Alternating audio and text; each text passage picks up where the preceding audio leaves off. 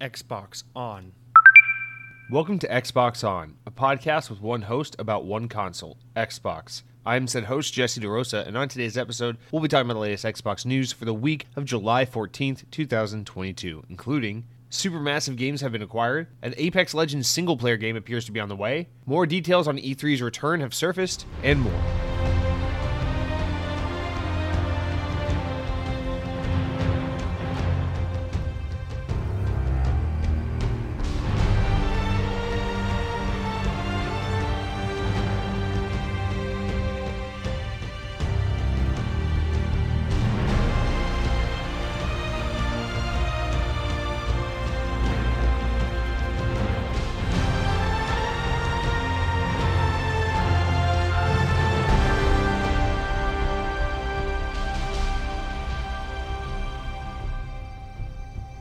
On this day in Xbox history, Rocksmith, the all-new 2014 edition, released downloadable content in the form of Lynyrd Skynyrd's Tuesdays Gone, available on Xbox 360 version in the year 2015. Alright guys, welcome to episode 163 of the Xbox On podcast. That might be one of the more obscure ones. Try to make them as insanely obtuse and just unamusing as generally possible, with rare exception. Just helps keep with the general tone of this show, which is like why. If there's one lingering question or feeling I want Xbox On to leave people with, it's not informed, it's not entertained, it's why. All right, guys.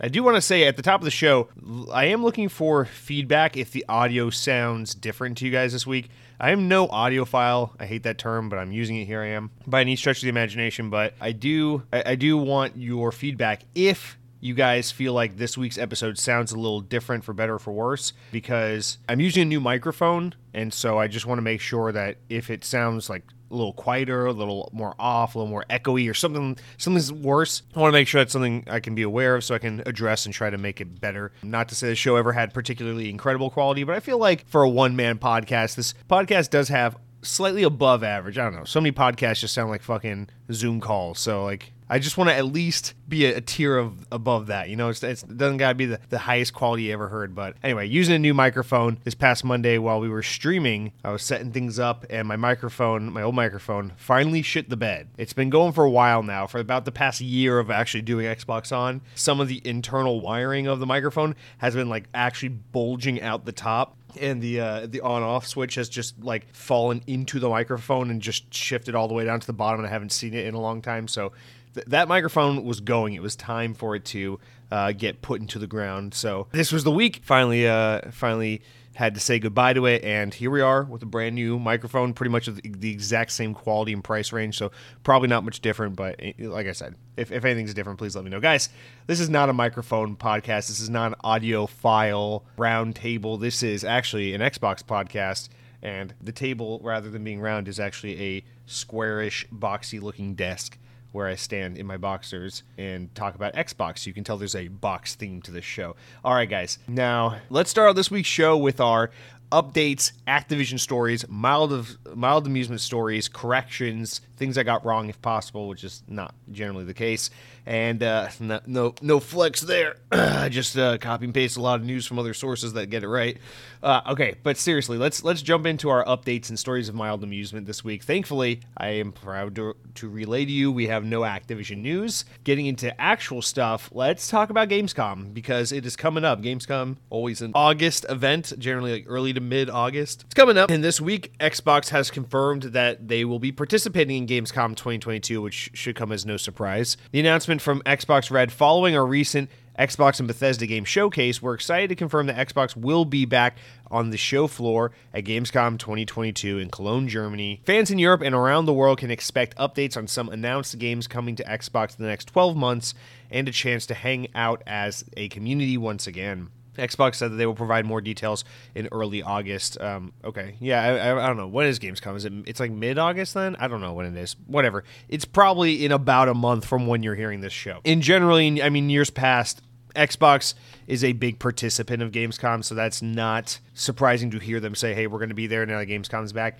For those who aren't familiar, Gamescom is the biggest gaming convention that happens in the entire planet. It happens in Cologne, Germany, every August or so. And it is, I mean, by size and by attendance, it is just a sheer massive event. And Xbox has actually hosted press conferences there, basically like E3 Part 2s, if you will, the past, until COVID and all, Gamescom had to pull the plug for a while. They were doing it, I think, every year since 2014 or 2015. So it had been quite a while. It looks like that's not exactly what they're doing this year based on the vagueness. I feel like if they had a press conference to announce, that's what they would have said here.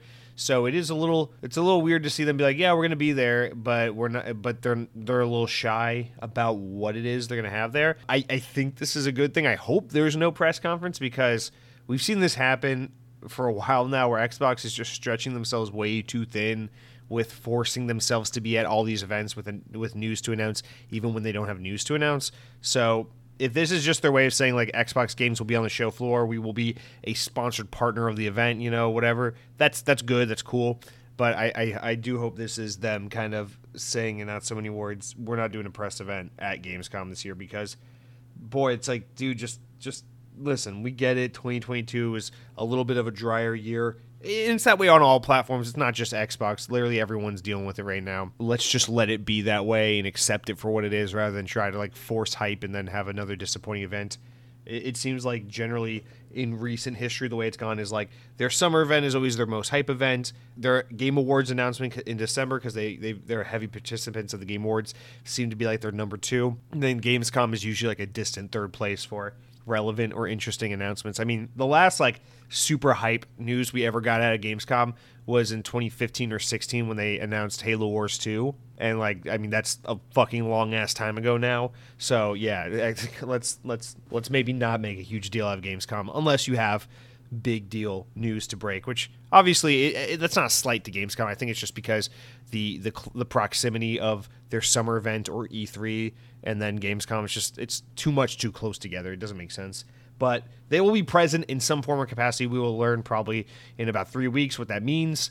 But don't expect anything too big because, again, I think if they had a proper showcase event, they would have come out with that and been proud to announce it. But again, luckily, we've seen Xbox starting this summer with their showcase they did a few weeks ago start to take the appropriate tact of being like, yo, let's talk about what is near term, like what's coming up in the next 12 months, rather than be like, here are 7 games that have splash screens and titles, and who knows what the fuck they are or when they're coming out. So that's cool. Now we got a little update on Gamescom. We'll hear more from them soon about that. Now let's talk about some updates. Now last week we talked about the Rockstar story, how they were confidently talking about how they're doubling down on development of Grand Theft Auto 6, and that was kind of in response to some leaks that were coming out saying, hey, there were initially some intentions of maybe doing a remaster of the old Red Dead Redemption on Xbox 360 or GTA 4 from the 360 era and putting them on, Series X, updating them, doing a remaster of them.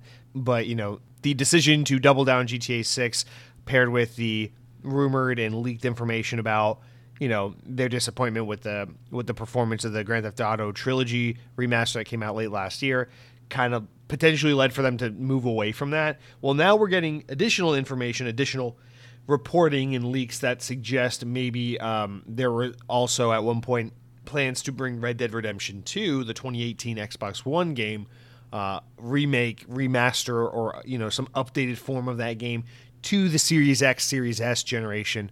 I guess this would be pretty in line with what they did with Grand Theft Auto 5, where, if you remember, Grand Theft Auto 5 came out in September of 2013, just 2 months before the Xbox One launched.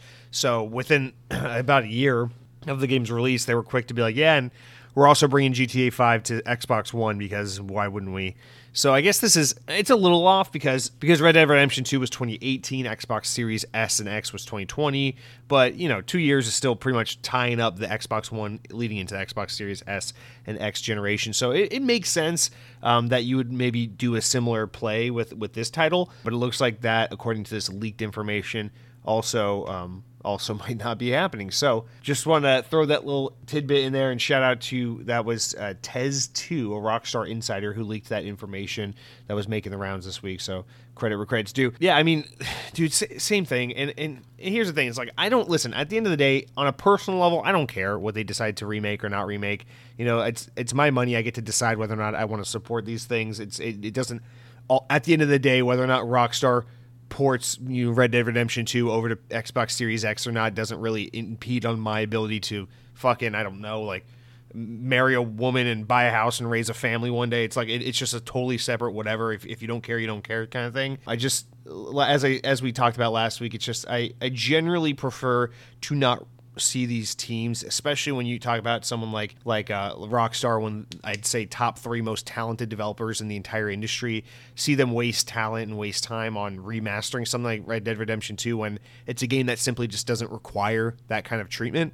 Like Red Dead Redemption 2 is, in my opinion, an absolute storytelling masterpiece in the games industry, possibly the greatest example of storytelling in gaming history. I think it's just truly that beautiful and magnificent of a game, but I still, even with that high praise and that level of respect towards that title, think that is an absolute waste of time and resources. Again, it's just like, dude, fuck off, man. It's like Red Dead Redemption 2, we're not talking about the jump from like Super Mario 64 to, The Last of Us. We're talking about a game that still looks and runs and performs phenomenally well, despite the fact that, yes, it's technically a last generation game because it was an Xbox One title, not an Xbox Series X title. It's like, oh, okay, we get it, man. But that generation of gaming, it's especially when you get to 360 and for sure in the Xbox One generation, that's when you get to the point in gaming where it's like the hobby, the entertainment medium has matured enough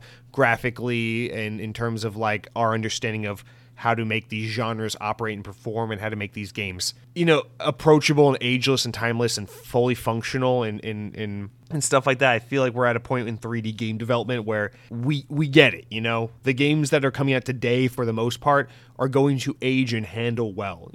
There are plenty of examples of that. We don't talk about on this podcast, but everyone is well aware of like the simple concept of like how a game like Super Mario Brothers for the Nintendo Entertainment System is a timeless game that just looks great. And, a better example, Super Mario World, especially because 16-bit sprite art is so beautiful. A game like Super Mario World is just as fun today as it was, back in the early 90s. It looks just as beautiful today as it did back in the 90s. So we don't really got to worry about remastering or remaking a game like that. I understand, when you talk about like N64, early Xbox OG days, those games are rough. We didn't understand the 3D realm. We didn't understand how to make camera just right. We didn't understand the Z axis and all these things. It was just the X and Y playing field. So I get it. There's a lot of games from those years that are really rough and can really benefit from the treatment. But I think we're kind of getting to the point with this modern game development, with modern games, that they really don't require, with everything being HD, with mostly everything performing well. I mean, listen, I'm never going to complain about a frame rate boost here or there, You want to take a game that ran at 30 FPS and bump it to 60, be my guest. But at the end of the day, there's just a point where it is egregious, Like, you could even argue, like, the Halo remasters were a little bit pushing it. Because although graphically, there are, those games aren't beautiful. You're talking about, like, Halo 1 and 2. And obviously, it was nice to bump them to 60 FPS. Like, you play Halo 1 or Halo... Like, you can literally play Halo 2 on a Xbox OG from 20 years ago. And guess what? It is super fucking fun to play, easy to pick up and understand. It is a phenomenal game. That was an early example of that. But you fast forward to today, man, there's like basically no first-person shooter you can pick up where that isn't the case. We're not running the GoldenEye 64 or whatever, where like there's no fucking camera stick and it aims like dog shit. And everyone just remembers good college dorm room memories of it, but it actually is a miserable game to play. That is not really the case. Like, even the most mediocre of game releases today at least controls and handles pretty competently. So, I don't know. I digress. I'm getting on a whole tirade here. But, guys, focus on new games more than remasters. We don't need them. Unless, of course, we're trying to preserve games that are hard to access, due to being locked on platforms that aren't really accessible. Like, I get Nintendo wanting to bring Wii games, forward, because it's like, who the fuck can play a Wii game in a world where the Nintendo Wii is an obscure, hard-to-access console, right? But man, seriously, the fucking Xbox 360 games, that shit's all backwards compatible. Just, unless, of course, we're talking about my precious paintball games. Those are not backwards compatible. Okay, next up, let's move on. I grow tired of this conversation. VGC has relayed, or actually not VGC, data published by Famitsu that VGC just relayed. Has some exciting Xbox news. I know we keep talking about it. Xbox just happened to outsell PlayStation this month, and it's doing really well in Japan right now. But now we got some additional information. The Xbox Series family of consoles, Series S and X, have more than doubled the entire lifetime sales of the Xbox One family of consoles.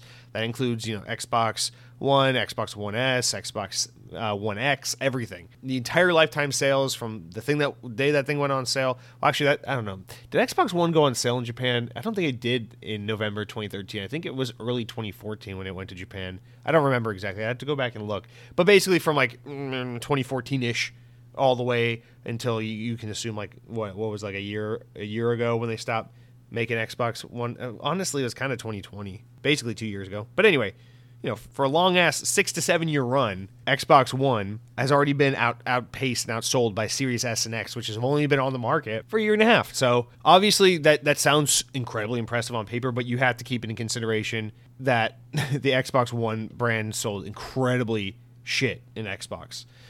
So they say between the Series S and the Series X, they've sold around 260,000 units in Japan. And for context, the Xbox One console sold around 115,000 consoles in its 6 years on the market in Japan. However, the Series consoles still have a way to go before they break Xbox records, because the best-selling Xbox console in Japanese history is actually the Xbox 360, which sold 1.6 million units in its lifetime. And you remember the Xbox One was from 2005 to 2013, roughly, if you're just talking about its time frame. So, I mean, it had a fat 8-year chunk on the market. It's unlikely that the Xbox Series X and S will have nearly that long on the market before they upgrade to a newer console base, just because we're going to see Xbox continue to be more iterative and less generational as the marketing suggested with this console generation. So I don't know that they'll be able to surpass that number, especially with you think something like xCloud, like game streaming is a big draw for the Japanese market, possibly, or at least on paper it is. So it's hard to see if hardware sales will surpass that 1.6 million of the 360. But man, let's pay attention to that number, because I feel like that is they're off to a great start, and that's going to be an interesting one to track. They're as of the time of this recording, they're what, like a fifth of the way there, or something like that, whatever. Anyway, let's move on. Last one before we jump into the proper segments of the show, the news, the what I've been eating, the comments, all the good shit. Guys, right as we talked about it last week, right? That Skull and Bones is going to get its release date. It's going to get a trailer the day last week's episode went live, and sure enough, that all happened.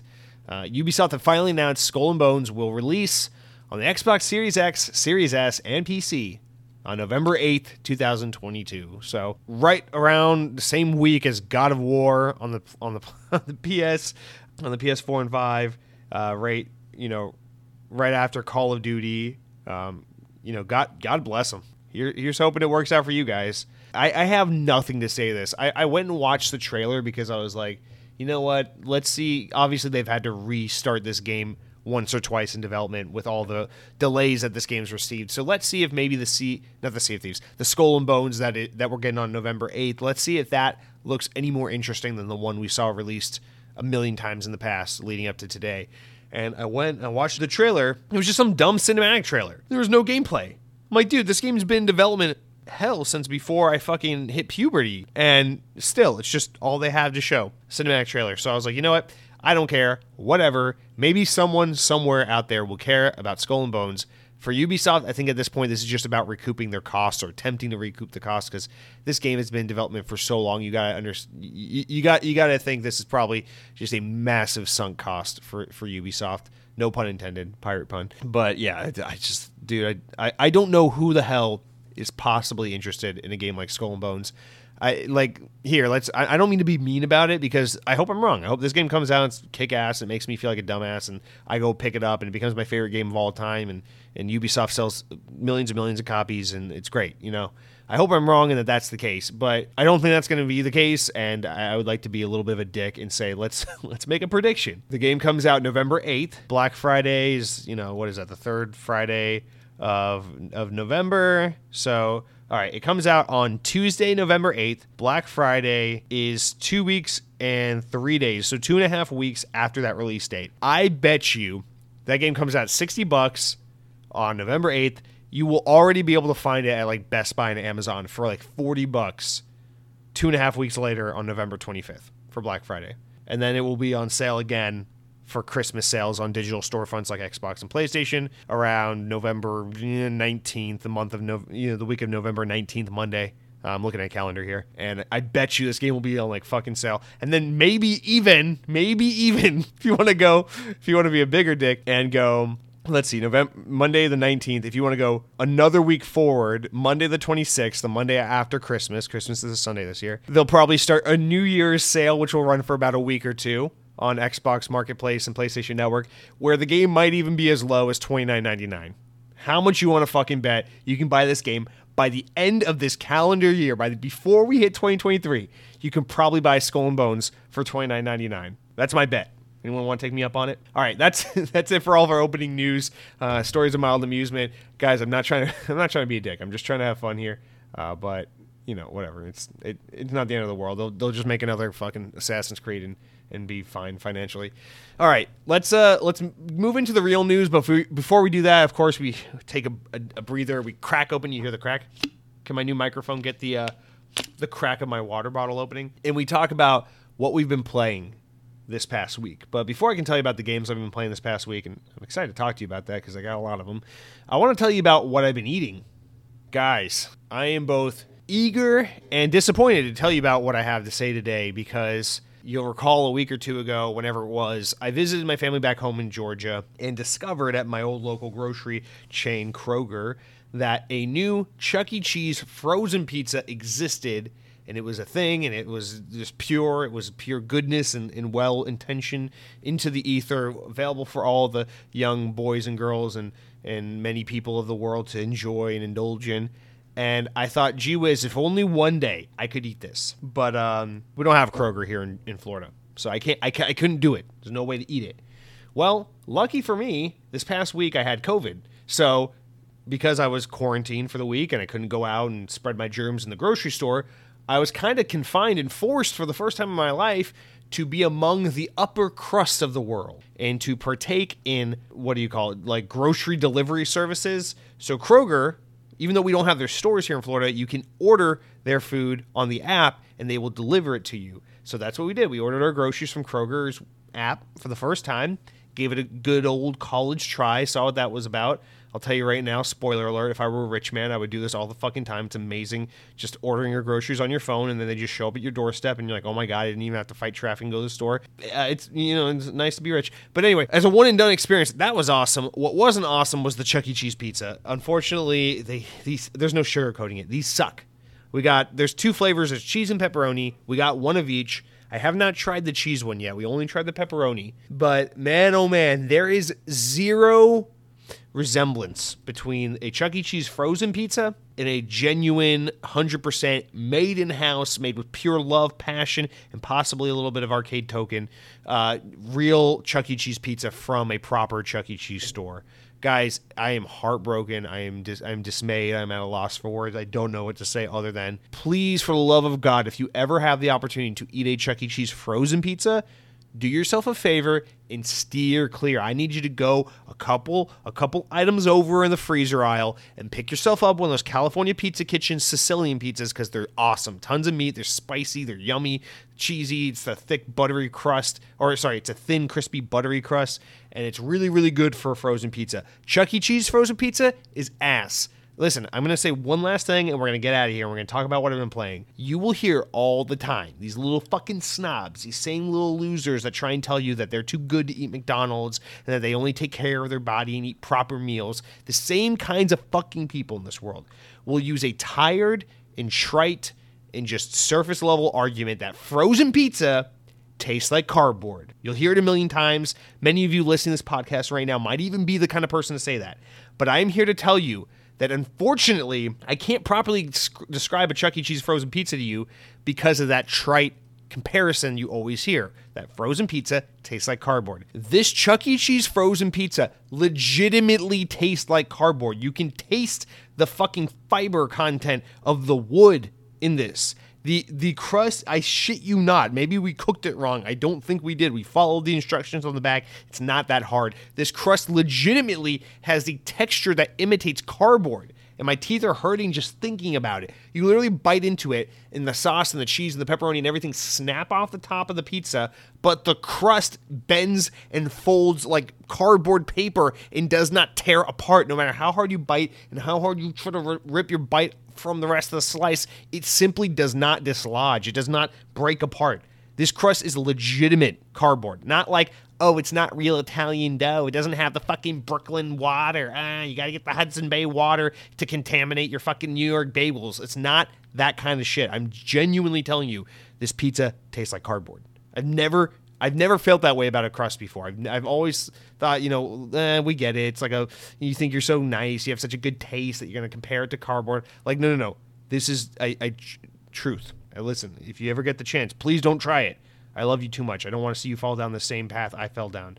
But I'm telling you to please, for the love of Christ, take my word for it. This pizza tastes like cardboard. It is shit. Otherwise, it's pretty generic. The toppings, the sauce, the cheese, the pepperoni just tastes like any crappy, like, Tombstone pizza, Nothing special.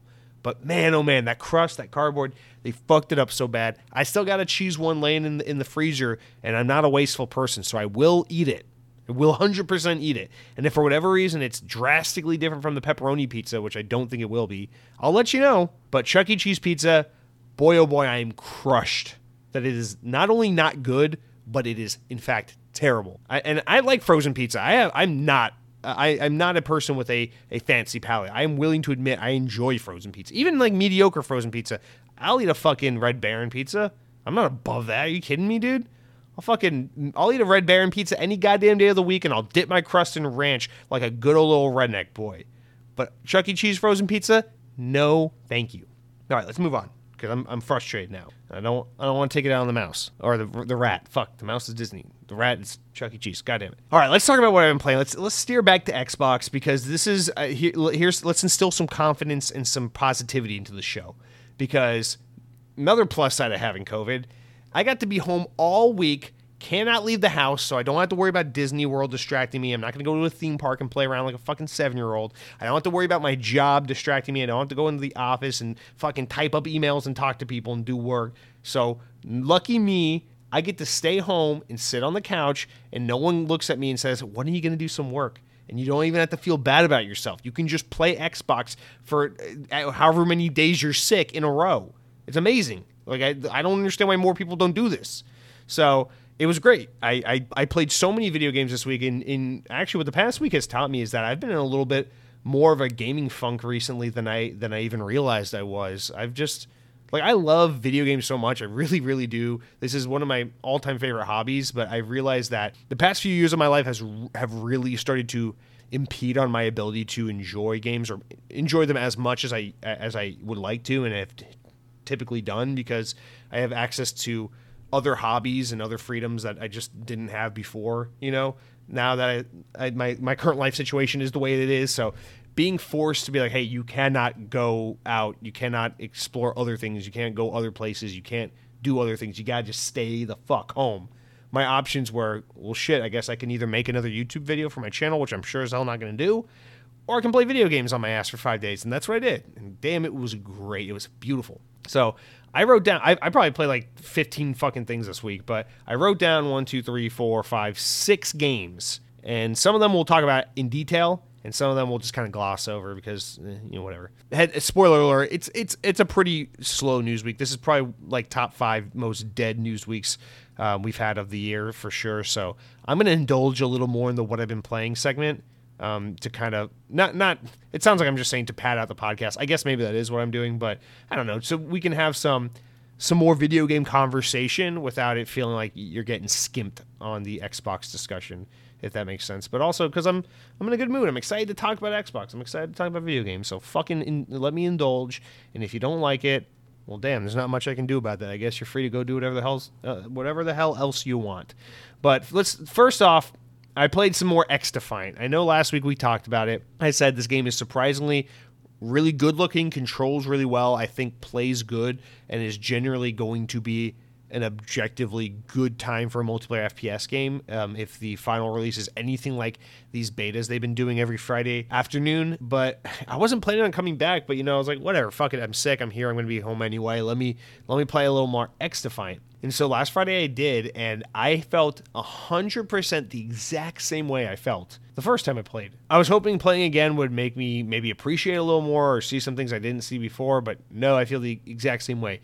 Really good feeling game, really cool map variety, mode variety, interesting guns and in maps and everything, and I just think this game feels pretty sweaty and twitchy, and man, oh man, they might be onto something with this game with the esports community, but God almighty, I'll stick to my Halo and Call of Duty. No, thank you.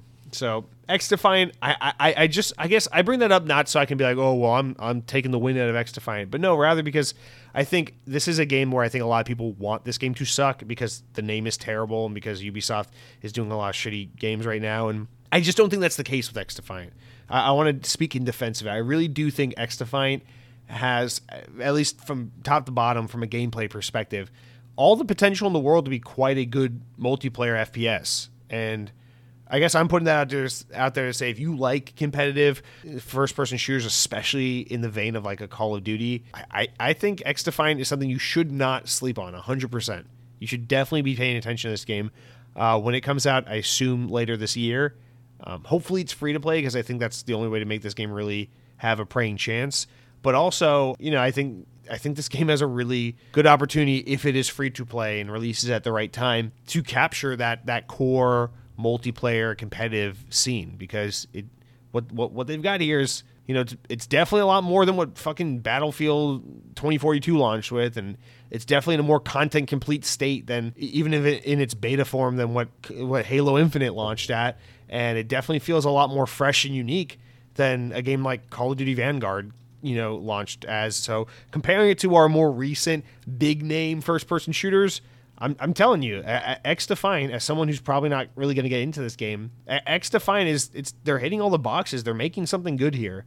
Even just because it's not for me, I don't think that really matters. I think this game definitely has the potential to resonate with the big audience, and I don't know, I would just recommend keep an eye out on it. But God Almighty, I hope when Ubisoft does their event in September that they announce a name change for this, because this XDefiant is a terrible name. All right, that's a quick one. Let's talk about like one of the big games, one of the unique games I played this week. So this past week on Game Pass, we got Nakara. Keep saying Nakara. It's Naraka Blade Point. This game's been on PC for about a year, but it just came to Xbox and PC Game Pass.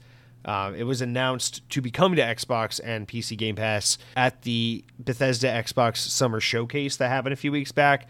And if you remember at the time, I thought this game looked pretty cool, and I'm really, really pleased to report, now that I've put maybe about 5 hours or so into the game, this game is very cool. This game is very, very cool. Naraka is a 60-player battle royale game, and the gameplay, I feel like I'm not doing justice by saying this. Aesthetically and from a gameplay perspective, I feel like this is something between like Monster Hunter and Dark Souls. But do not listen, if you play this game and you're a Dark Souls fan, do not be like, Jesse, you fucking idiot, it's nothing like Dark Souls. I know the game itself is nothing like Dark Souls, but I'm saying something about the menus and the art style of the world and what they're going for here gives me a little bit of a Dark Souls feeling. I feel like there's some inspiration from like trying to adapt that combat style in a player versus player setting, and that's why I say that. Maybe that's just because obviously Dark Souls is a franchise that has a popular swords medieval era fucking creepy whatever look with a Asian twist or whatever, however you want to describe that, and that this game kind of inherits some of those qualities, and so I'm just woefully mischaracterizing it from an aesthetic standpoint, but let's not focus on that too much. The other game I do compare this to, and I more confidently compare it to from a feel and handling perspective, is Monster Hunter. And Monster Hunter, you're like, well, Jesse, how the fuck does that make sense? In Monster Hunter, you fight monsters. In this, you fight other players.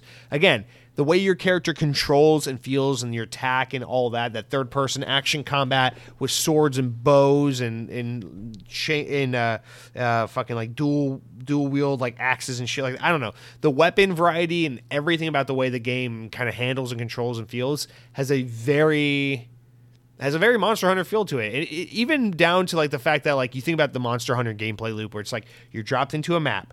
You know there's a monster somewhere on that, so you explore this map and you like, you know, you look for things to collect and things to kill and sharpen your blades and you heal yourself and you collect items and you craft little items and then you find the monster and you fight them. It kind of inherits a little bit of that with the Battle Royale formula where it's like you like have to sharpen and maintain the quality of your weapons and you have to like explore the map and loot, obviously, like any Battle Royale game. And, you know, it's like a confined map and you have to find your enemies and your points of attack. And when you're playing it's like taking the Battle Royale, the tried and true Battle Royale formula, and making it somehow feel like Monster Hunter, which is what I got from it. But obviously, once you're in the moment-to-moment combat and you're fighting other players, it's obviously very much a third-person action, melee-focused for the most part Battle Royale game. And I just think this game is actually quite awesome. I think it's really, really good. This is probably the next Battle Royale game that's going to bite me and get me in for a little while. I have this happen every now and then with a Battle Royale game. I think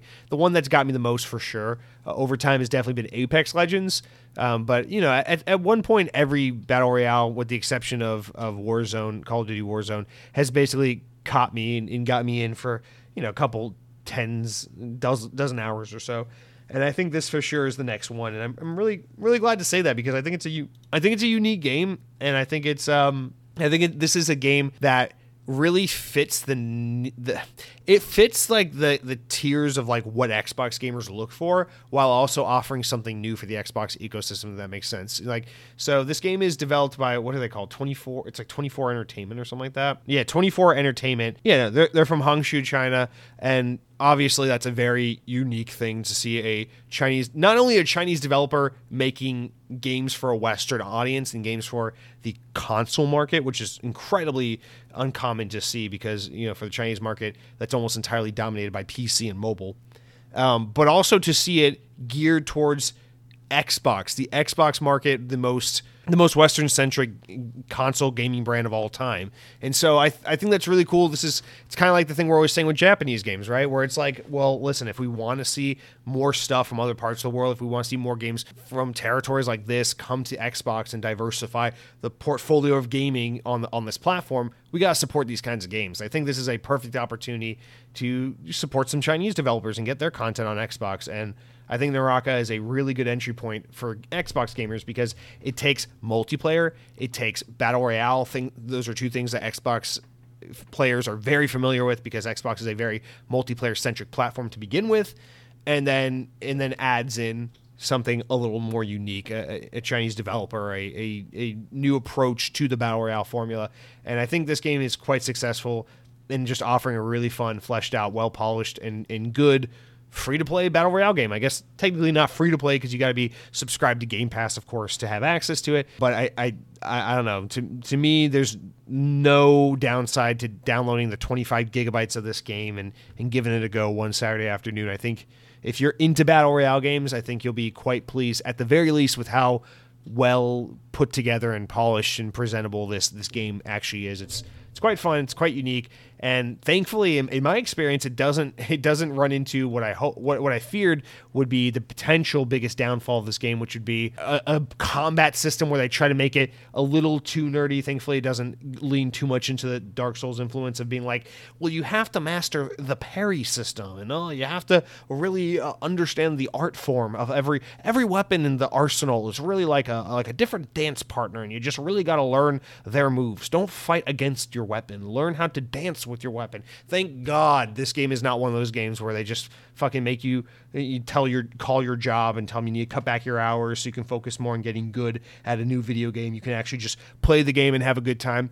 Again, I probably played like 10 or 15 matches of this game, and I can tell you confidently, like, sometimes I absolutely dominate and shred, and sometimes I die and I'm like, oh, that's pretty fair. That person was a lot better than I was. But I never die and I'm just like, what the fuck? They just hack and slash and I never stood a chance. For the most part, it's just like the combat makes sense. It feels fair. It feels balanced. And that's not an easy feat, especially when you're considering the nature of a battle royale game where it's like you loot the map and some people have better gear than others and some people are higher skilled than others. So there's a lot of factors in consideration, and just in my experience, my limited experience so far with this game, I feel like it's quite balanced, quite fun, quite accessible. Definitely a lot easier to pick up and play than a game like Call of Duty Warzone, where you're just like, gee whiz, I can't wait to see what Call of Duty Warzone's all about after 27 fucking minutes of matchmaking, because I have to find 100 players, and I have to wait into a lobby for forever and run around, wait for the match to start. You finally drop in, you're like, okay, let's see what Call of Duty Battle Royale is like. And then you're like, 1 step, 2 step, 3 step, boom, sniped from across the fucking map. You're out, matchmake again. Like, that sucks. That fucking sucks. I've noticed with games like Naraka, and also reasons why I liked games like Apex Legends, there's a way higher time to kill. There's way more of an opportunity to kind of understand what the fuck is happening in the map, which is a lot more rewarding when you're playing a game style that is so high stakes. That's like, yeah, man, you get shot once, you die once, you're out. It works for Call of Duty when you're talking about regular multiplayer, where it's like, yeah, well, if I die, I'll respawn in less than a blink of an eye. But you're talking about fucking Warzone, it's like, okay, 35 minutes of your life gone just because you accidentally got sniped from 35 clicks away, or whatever the hell that even means. Anyway, Naraka, I highly, highly recommend. If you are a Battle Royale fan, you give this game a go. Again, let's support some new kinds of devs on Xbox. Let's send a message that we want this shit. We want to play Persona. We want to play Naraka. We want to play Phantasy Star Online. We want to play Yakuza. Like, let's send a message to Xbox and these developers as well. Like, we want more content from new developers on our platform. Doesn't all have to be Eastern Europeans and dudes in California. So let's fucking make it happen, boy. All right, so that's the newest game I've probably been playing this week. Next up, I fell back into Hot Wheels Unleashed. God, this game is good. I played a shit ton of it. This is probably the game I played the most while I was knocked out this week. This game came out last September, like tail end of September. It was a victim of its release time, because it came out literally like a day or two before I had to go out of town to visit my dad. And then by the time I came back, I wasn't in the mood to play games, and like a couple things got in the way. And then before I knew it, it was like, we're like a few days away from Forza Horizon 5 coming out. I really, I'm not going to like fatigue myself on a racing game just for another racing game to come out. And unfortunately, this game kind of fell by the wayside for me. I was really looking forward to it. Only ended up putting about 5 hours into it last year. Thankfully, this past week, I've gone straight back down the rabbit hole with this game. Obviously, there's a ton more content since, the game is almost a year old now. But boy, oh boy, this game is just so good. I can't believe they managed to take Hot Wheels and make it such a competent, legitimate arcade racer. Not like arcade racer like fucking like go to Dave & Buster's and play one of those Sega machines. I mean like a legitimate, competent racer, like in the vein of like Forza Horizon, where obviously it's a little arcadey, it's a little ridiculous, but it feels legit. Like the cars feel, and there's actual a difference in each vehicle type and each vehicle you use, and it takes some skill and challenge and understanding of the game to properly learn how to master these tracks. And all the while, it is also wacky and zany, and there's speed strips on the tracks, and you have to jump pieces of track and go over a dinosaur who's trying to chomp you because it's a giant fucking Hot Wheel set made in the middle of a college dorm room, and that's a map in this game. And it's really cool shit like that. I really, really love this game. It's a clear example of kind of where we are with pop culture and nerd culture, that, when we were kids, or I should speak for myself, when I was a kid, right, we were in a place with these kinds of things where, especially you think about something like Hot Wheels or something based on like a TV show or a movie, it was so much about trying to capture the attention of the children, right, that you could put out a trashy throwaway whatever Hot Wheels game, and I have a lot of love for those old Hot Wheels games, don't get me wrong, but it was always about trying to capture the imagination of like some 7-year-old boy, because that was your target demographic, and trying to be like, well, yeah, this game is not necessarily good, but look, there's flames and it's action and it's like Hot Wheels and volcanoes racing and stuff. But now you fast forward to today, and a Hot Wheels game can be made by a very serious developer with a very serious budget over a very long period of time, and it can ultimately be a great product, because now we're not marketing the game towards little boys necessarily. Obviously, we want to get that market when you're making a game like Hot Wheels, but also you know that a lot of your market is 30-year-old neckbeards with disposable income who grew up collecting Hot Wheels and now have a nostalgia for the brand and want to play a really competent racing game. And I love that we're in that place. You know, obviously I always bitch and moan on this podcast constantly about the demise of the licensed property games and the movie tie-in games. Now we just don't get enough of that anymore. But also this new stuff that we do get, like, you know, like Batman Arkham trilogy or Hot Wheels Unleashed, or even like the Harry Potter Hogwarts Legacy game we're getting later this year. Obviously, like this stuff is really cool. It is cool to get to see these properties that we're seeing 20 years ago as like cash grab licensed tie-in properties get to be fully fleshed out and given time and money to be made into legitimate, serious games that people can play and give serious critical appreciation to. And that's what Hot Wheels Unleashed does to the Hot Wheels gaming licenses. It makes Hot Wheels a legitimate racing games that fans of the video games genre should absolutely pay attention to, because this game is quite good. And I don't know, I absolutely love it. I adore it. Also picked up that Monster Truck DLC. That shit is so good, man.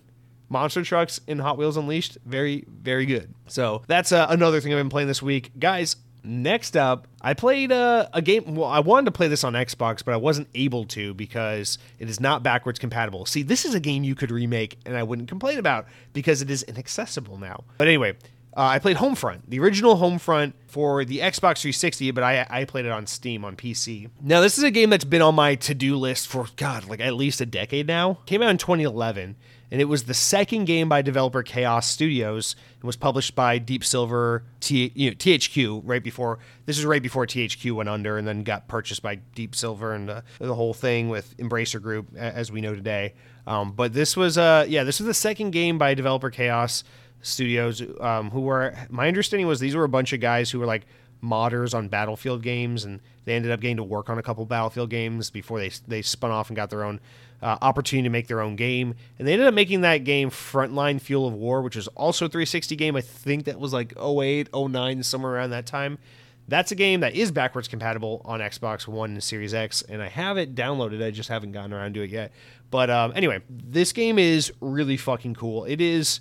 it's a little bit Call of Duty, and it feels like playing a Call of Duty or Battlefield game of its era. It's a late 2010s, it's a late aughts, early 2010s military shooter. This was that era of Xbox 360 where every game looked grim and dark and serious, and it was boots on the ground combat in some war-torn country and blah blah blah blah blah, and get your feet on the ground, soldier, you got a job. It was like that kind of shit, right? And I know, like, at the time we were all so sick and tired of it because everything wanted to be Call of Duty or Gears of War, if you remember those days. But playing this game in 2022 instead of 2011 is actually incredibly refreshing, because the response to this era of gaming is the era of gaming we're in now, which is like anything but that. And it's just Fortnite, colors throwing up in your face. Here's a girl with blue hair and a dude with a fucking dog attached to his side, but the dog is in a wheelchair and has a rocket launcher, and everyone's on rollerblades, and everyone's got pizza to deliver, and it's fucking Fortnite, and oh my god, there's Drake, and he's doing a concert in the game while you're playing, and it's like, okay, calm the fuck down, okay? Can someone just be dead or something, like the good old days? And this game will bring you back to that time period. It's just a grim, super serious military shooter, but it's actually quite a fun synopsis for the game. The idea is that North Korea has become a serious threat in the world stage, and has launched a nuclear attack in the West, and has invaded the U.S. and basically enslaved the U.S. and used an EMP strike to take out their power and kind of cripple the U.S.'s military and its defense force. And it's really cool. Like, you play as this like military ragtag team of Americans trying to, spark a resistance against the North Koreans on your own territory, fighting for the home front, whatever. It's a fucking cool game. It's a really cool concept. Obviously, the story is never like this. The moment-to-moment storytelling, the characters never become anything like too compelling or anything that you get too attached to. But the synopsis itself, I think, is quite cool. It's really interesting. I watched a couple of history videos about this game, like behind the scenes videos and history about the development of this game. Apparently, originally the developers wanted it to be about an alternate history where China invades the US, but the publisher, or I guess THQ or Deep Silver or whoever, were like, no, we can't do that. Nah, we that's the Chinese might not like that. We can't pick a different country. Was basically how that went. And then they're like, okay, well, how about North Korea? But I find that little tidbit of information just like so funny now in hindsight. But anyway, it's a really fun game. It's a really cool game. It's a short little 5-hour campaign. And dude, I just miss games like this. Like, the game doesn't look particularly amazing. I'm sure it looked pretty good by 2011 standards.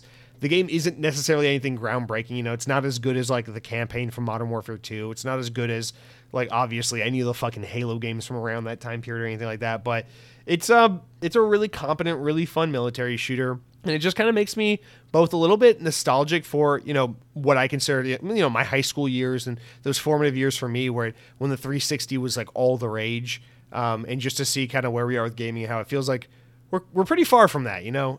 Any first person shooter you play today is nothing like this. It's definitely some fucking free to play, microtransaction ridden, rainbow throw up kind of game, which is not necessarily a bad thing all the time, but it's different. And this game was a nice trip down memory lane. It felt like a game that was wholly new, but also deeply familiar at the same time, which was nice. And I'm looking forward to playing the second one. I know now the second one was made by Dan Buster, a different development team. It was made after THQ had been acquired by, you know, Deep Silver and the Embracer Group merger, and all that shit had happened.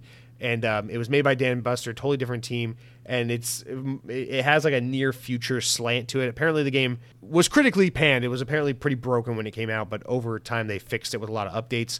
So I'm looking forward to giving it a go. That is available on Xbox One, so I'll give it a go on the Xbox One. But yeah, I'm interested to continue with the franchise and see what else they were able to do with it following the unfortunate demise of Chaos Studios. But yeah, that's Homefront, dude. That game is quite cool. Next up, I decided to take some time this past week to show my Oculus Quest 2. I'm sorry, my Meta Quest 2 a little bit of love, because I haven't really played any VR in a while. And dude, I have the same relationship with VR that everyone who has a VR headset has. I bought it for a fucking month. I thought, wow, fuck the Xbox, fuck PC gaming, fuck Nintendo, fuck PlayStation. VR is where it's at. I don't want to play any game that's not in VR for the rest of my life. This is who I am now. I will stand in the middle of my apartment with my boxers on and a stupid headset covering my face for the rest of eternity. I don't care how incredibly unattractive that looks. That is me. That is my identity. That is how I identify forevermore. And then after like 4 weeks of that, I was like, you know what? Playing VR is pretty damn exhausting. I'm just going to play my Xbox and nothing else. And now I'm trying to, you know, you got to do that thing. You got to force yourself to use it. It's kind of like the Nintendo Switch. It's like, you know, it's a good platform. You know, it has good games. You know, you enjoy it when you play it, but you really got to push yourself to want to do it. And that's where I am with the Oculus Quest 2. I finally played Vader Immortal. Not all of it. There's like 6 episodes or something like that. I played the first one, and I played some VR chat because I always love VR chat. But dude, Vader Immortal, I think, is legitimately one of the ultimate ways to introduce people to VR. I know people always say, you know, play Beat Saber, play Job Simulator, and those are great games and great experiences for VR, no doubt. But having finally experienced Vader Immortal, that was exactly the game I needed to play to remind me why I loved VR so much and why I fell in love with it in the first place. That is a very, very cool experience. It is very immersive. Vader Immortal is one of the few times where it's like, oh yeah, I actually feel like I'm engaged in like a storytelling experience within VR, which is a huge issue I have with VR. It's so often it's like, this is a cool experience, but once you play it for a long period of time, you find it shallow and then you fall off and you don't really want to continue on with it. Vader Immortal, obviously it's a pretty straightforward, linear, one and done kind of narrative experience, but the quality of that experience, the experience I had with that game, it was so high, of such a high bar, that to me it was absolutely worth investing in this game, purchasing it. And I'm excited to get back into it and play some more. I will definitely do that in the next week or two. But dude, Vader Immortal, if you have a headset, I think it's on PSVR now. I know it's obviously on Oculus. I don't know what else it's on, but dude, it's good. It's really good shit. I highly recommend Vader Immortal. But the last game I've been playing this week that I want to mention or talk about, told you guys, I'm playing a lot of games this week. It's nice. I'm in a little bit of a honeymoon phase right now with my Xbox and with my video games. I just want to lay around and hug my Xbox and tell her how much she means to me, you know. But last game I've been playing, a little bit of a surprise for you guys, a little Game Pass indie game, a little Game Pass artsy game. I've been playing Nobody Saves the World. So Nobody Saves the World, this game came out like a month or two ago, launched into Game Pass day one. I kind of let this one slip me by, but I had to rectify that because Nobody Saves the World is a game developed by Drinkbox, which is a Canadian developer who I absolutely adore. These are the guys who created, most famous for, the Guacamelee franchise, which I'm embarrassed to admit I've never played Guacamelee 2, but Guacamelee 1 was a game I played on Xbox One probably in 2016. I think it came out in 2014, though. And I fell in love with that game. In fact, hot take, and I love the Metroid franchise on Nintendo. I think Metroid is one of the coolest franchises of all time. I think aesthetically and tonally, Metroid is one of my all-time favorite video game franchises just because I think there's so much potential for cool storytelling in the Metroid universe, even though most Metroid games have pretty weak stories. But still, the character Samus is badass looking, the universe is super cool, and the games are really obviously great. But I think Guacamelee might be my favorite Metroidvania-style game of all time from a gameplay perspective. It's so good. Sorry, Super Metroid. I know it's sacrilege to say, but I really, truly love Guacamelee that much as a game that I'm willing to give it props over a game like Super Metroid. That's how much I recommend that Metroidvania experience. They also made many games, but I haven't played too much of their catalog. Their only other game I played really, aside from Guacamelee 1, was Severed, which was originally released as a PlayStation Vita exclusive. It's like one of those like old dungeon games where I don't even know how you describe that genre, where it's like you can literally only go left, right, straight, back. And it's like you go, down the dungeon, and then it's like you open this door, and there are enemies. And it's very rudimentary, like A combat, and then you back out of that dungeon door, you turn right, and then you go in. I don't even know. I'm trying to think what a good game example is of that genre. I can't think of one like a fucking idiot. But it's a really good game. It has their signature artistic style that Drinkbox games have, and the whole combat twist to the game was that you use the touchscreen to slash the enemies, and there's like certain marks, kind of like Fruit Ninja, and you have to like cut in the certain directions to defeat the enemies and to attack them. And it sounds gimmicky as all hell, but the game was really good and it had a cool story. But anyway, I'm just saying that to preface how much I really admire this developer. But Nobody Saved the World is the latest entry the latest game from developer Drinkbox. I think it's Drinkbox Studios. I don't know. Anyway, but launch day one into Game Pass. So if you're a Game Pass subscriber, you have access to this game. This game is nothing like their previous games that I just described. This game is a top-down, somewhat like Metroidvania, but somewhat like Zelda a little bit, where, it's a map and you explore it and you find items and abilities and you unlock and you progress and you backtrack and you do this and you talk to this person, solve light puzzles, combat, whatever, light combat. Mostly I'd say it's like a Zelda game. And, I played Tunic when that came out recently and said the game is visually awesome. It's a really fun game. They did a great job. I'm not in the mood for this. I don't need a Zelda game right now. For whatever reason, again, this is why I love Drinkbox. I don't know what the special sauce is with these guys, but they always find a way to take a well-worn genre, or a genre that you think that you don't have any interest in going into, and then somehow twisting on its head and making it really fun and unique. I'm only an hour into the game already, or so far, of like a 20-hour game, but I can already tell whether I finish it or not. This is a game I'm going to greatly enjoy and continue to play through and try to get as far as I can, because damn, this game is fun. It's fucking cool. The slant here is that, you're like, you wake up in this village or town where you're from and you don't remember who you are because you have like amnesia or something. And the whole town like also thinks that you're responsible for the disappearance of this guy. And so they banish you and think that you're a kidnapper or something like that. And so you have to like rediscover who you are and like earn your power back and like get back to, whatever, build yourself back up. Typical Metroidvania trope, but use it in a narrative purpose. And rather than just unlocking abilities, it's like you unlock different forms of yourself. So like you can transform into like an archer or a rat or a fucking like armored warrior or whatever. Just like all these different forms of yourself that you can turn into. And it's really, really cool. Obviously, every kind of character can fit into different spaces, has different combat advantages and disadvantages, has different puzzle and story and, different plot purposes and uses. And so you got to creatively use your different forms and selves to, get through the game and do shit. It's really, really cool. So think Zelda with a little bit of a Metroidvania twist and just really interesting drink box shit where the art style is fun and captivating.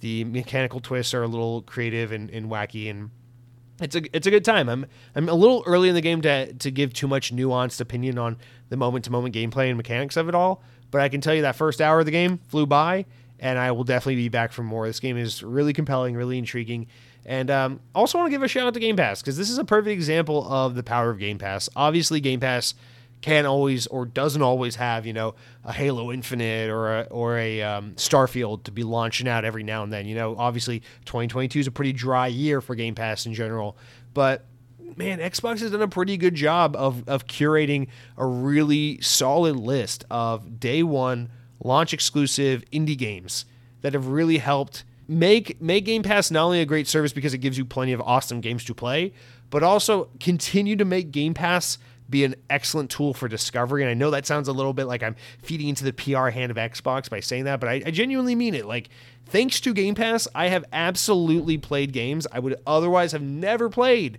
And it definitely helps open up, people to new types of games, new genres, new developers, new experiences. I definitely think it helps in fighting the stigma of the indie game and how it's a lesser game than, the AAA game, whatever, for sure. Because, it's like you're already there, man. These games are low file sizes, easy to download. You're already paying for the service. You already have access to the games. There's a little bit of hype every time one of these comes out. So there's a reason, why don't you try out Shrek to Yumi? Why don't you try out Tunic? Why don't you try out Nobody Saves the World? And they continuously dole out these games, this perfectly curated list of really notable and interesting indie games that continue to just make Game Pass a better platform, highlight a bunch of independent developers, and turn gamers onto all new types of experiences. And like we were saying earlier in the show when we were talking about Naraka, where it's just like, yeah, man, like, I don't know how many people on Xbox are like, yeah, I need some more Chinese developed games in my life. But it's like, dude, give this game a go. Like, download this fucking awesome Battle Royale game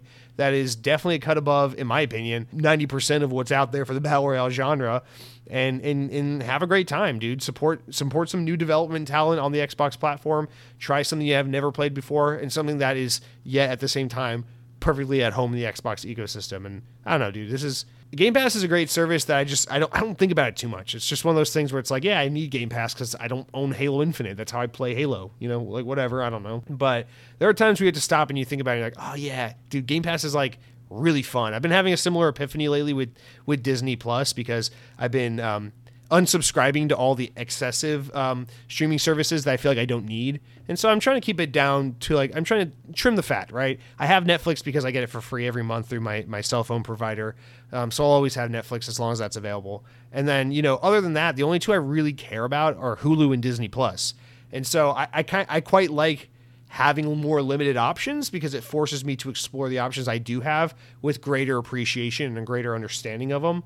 I've always just kind of been, I don't know, it's kind of why I don't want to buy a PS5 right now. It's because I know the PS5 is a fantastic platform, but not having one allows me to focus more time on the Xbox, understand and appreciate the platform a little more. And so I feel a similar way with Game Pass, having a week to sit down and play my Xbox a little more religiously and just have some more time to study kind of what's going on with this platform and what's different about it right now compared to where it was 5 years ago, 10 years ago. And this is it, man. Game Pass and all these really unique and awesome games. And of course, there will also be the obvious high points, when we do get, the fucking Redfalls and Starfields and all of that hitting their cadenced release that we're waiting for hopefully next year. So I don't know. That's it for what I've been playing, guys. We're getting some bad thunder here. Sorry if you can hear that in the background. But, yeah, a really good, strong week of gaming. I think it's nice every now and then to maybe sit down this Xbox-related podcast and, aside from just the news, maybe talk about just all the really awesome games that are on the platform. And there's a lot more coming. What is it? The As Dusk Falls? Or what is it? What is that? Dude, that game that's about to come out on Xbox. Yeah, As Dusk Falls is about to come out. It's like a Telltale narrative-driven but multiplayer type game. another Game Pass launch exclusive, or launching into Game Pass type game. I'm excited to give that one a go too. Why not? It's another one of those things where it's like I was definitely not going to buy this game for $40. If it wasn't in Game Pass. But thanks to Game Pass, whatever. I'll broaden my horizons and give this one a go. I always want to call it Ask the Dust, I think is what it's called. There's a book called Ask the Dust, and then there's this game As Dusk Falls, and I always trip the names up when I'm thinking of whatever. Who gives a shit? Anyway, let's move on to the news. Thank you guys for bearing with me and all my stupidity. Hopefully I don't know. Let me know if you like the overindulgent talking about games I've been playing on a granular detail rather than just focusing more so on the news. I don't know. Otherwise, let's get into the news. Stop wasting your time. I know you guys want to hear about the fact that Xbox just acquired Trident Gum. Yes, you heard it here first, folks. Shh. Don't let Jez Corden find out. Don't let freaking Tom Henderson or Jeff Grubb or any of these guys. Don't let them find out about it. It's just between you and me, baby. All right, as we mentioned before, it is a slow news week, so there's not too much to get into, and the news stories we have aren't particularly exciting. But listen, we'll make them exciting. This is Xbox On. We can take a fish and you use it to teach a man to eat a fish. Again, sorry if you can hear lightning in the background. Anyway, our first story of the week, and the biggest story of the week, Supermassive Games have been acquired. VGC reports the Danish entertainment company Nordisk has fully acquired the Dark Pictures and Until Dawn studio Supermassive Games. Copenhagen, Denmark-based Nordic Games now holds investments in multiple European game companies, including full ownership of Just Cause and Mad Max and Rage 2 developer Avalanche Studios, and part owner of Call of the Sea publisher Raw Fury, and Metroid Samus Returns studio Mercury Steam. I think they're from Spain. Anyway, that's just notable because it's like how many developers are from Spain. That's cool. After taking a 30.7% stake of the company in 2021, Nordisk Games has now acquired the full 100% of Supermassive, the pair announced on Tuesday. Supermassive Games was the 9th addition to the portfolio of Nordisk Games' first investment in the UK. The studio was founded in 2008 by Pete Samuels and Joe Samuels. Since then, it has grown to more than 300 developers and won BAFTA awards for 2015's Until Dawn, which was a PlayStation 4 exclusive that I have owned for many years and still not played, but heard is very, very good. Quote, "It's been a little over a year since Nordisk Games made an initial investment in Supermassive Games and our vision for the future," Pete Samuel, CEO of Supermassive Games, said. He continued, "During the time we found that we share a lot of important values with Mikkel and his team, and we believe these values are equal important to our existing commercial partners we will continue to support. Having had such a positive experience over the past year, it's a difficult decision when Nordisk Games wanted to explore increasing their investment. We have an exciting and ambitious growth strategy for Supermassive Games, and Nordisk Games ownership only enhances that. I'm hugely excited about where the security offered by this partnership, the continued access to the expertise within Nordisk Games will take us," said Pete Samuel, CEO of Supermassive Games. And then finally, Mikkel Weider, CEO of Nordisk Games, added, "In the years we've worked alongside Pete and Joe, the whole Supermassive team, it's been clear to us the most of talent as well as how much potential there is further develop the kinds of story and narrative-driven games they excel at. In acquiring 100% of the studio, we're able to increase the support of the team and most importantly, continue a great relationship, blah, blah, blah, with them, blah, blah, blah." All right, now I don't remember the story from last year when Nordisk invested 30% into Supermassive. Obviously, I mean, this show's amazing. Of course, we probably touched on it, probably mentioned it. How could we not? But to be honest, I don't recall. So that's interesting that they got acquired because just recently, they released that game, The Quarry, which just came out a few weeks ago. Pretty good commercial success and some decent reviews. However, I remember saying, I was like, dude, European team, they keep hitting with these fucking like horror anthology games or these horror like story games. This is the perfect get for Embracer Group. Why has Embracer not picked these guys up? And well, this is why. They clearly had someone courting them already, and look, they already have 30% stake in them. So I'm not entirely surprised to see that, following the reminder that 30% was already invested in from Nordisk, that they've fully, continued on and gotten the 100%. Now I guess the question becomes, why these guys? So I obviously, as an American, I'm not super familiar with Nordisk, who they are. So I did a little bit of research.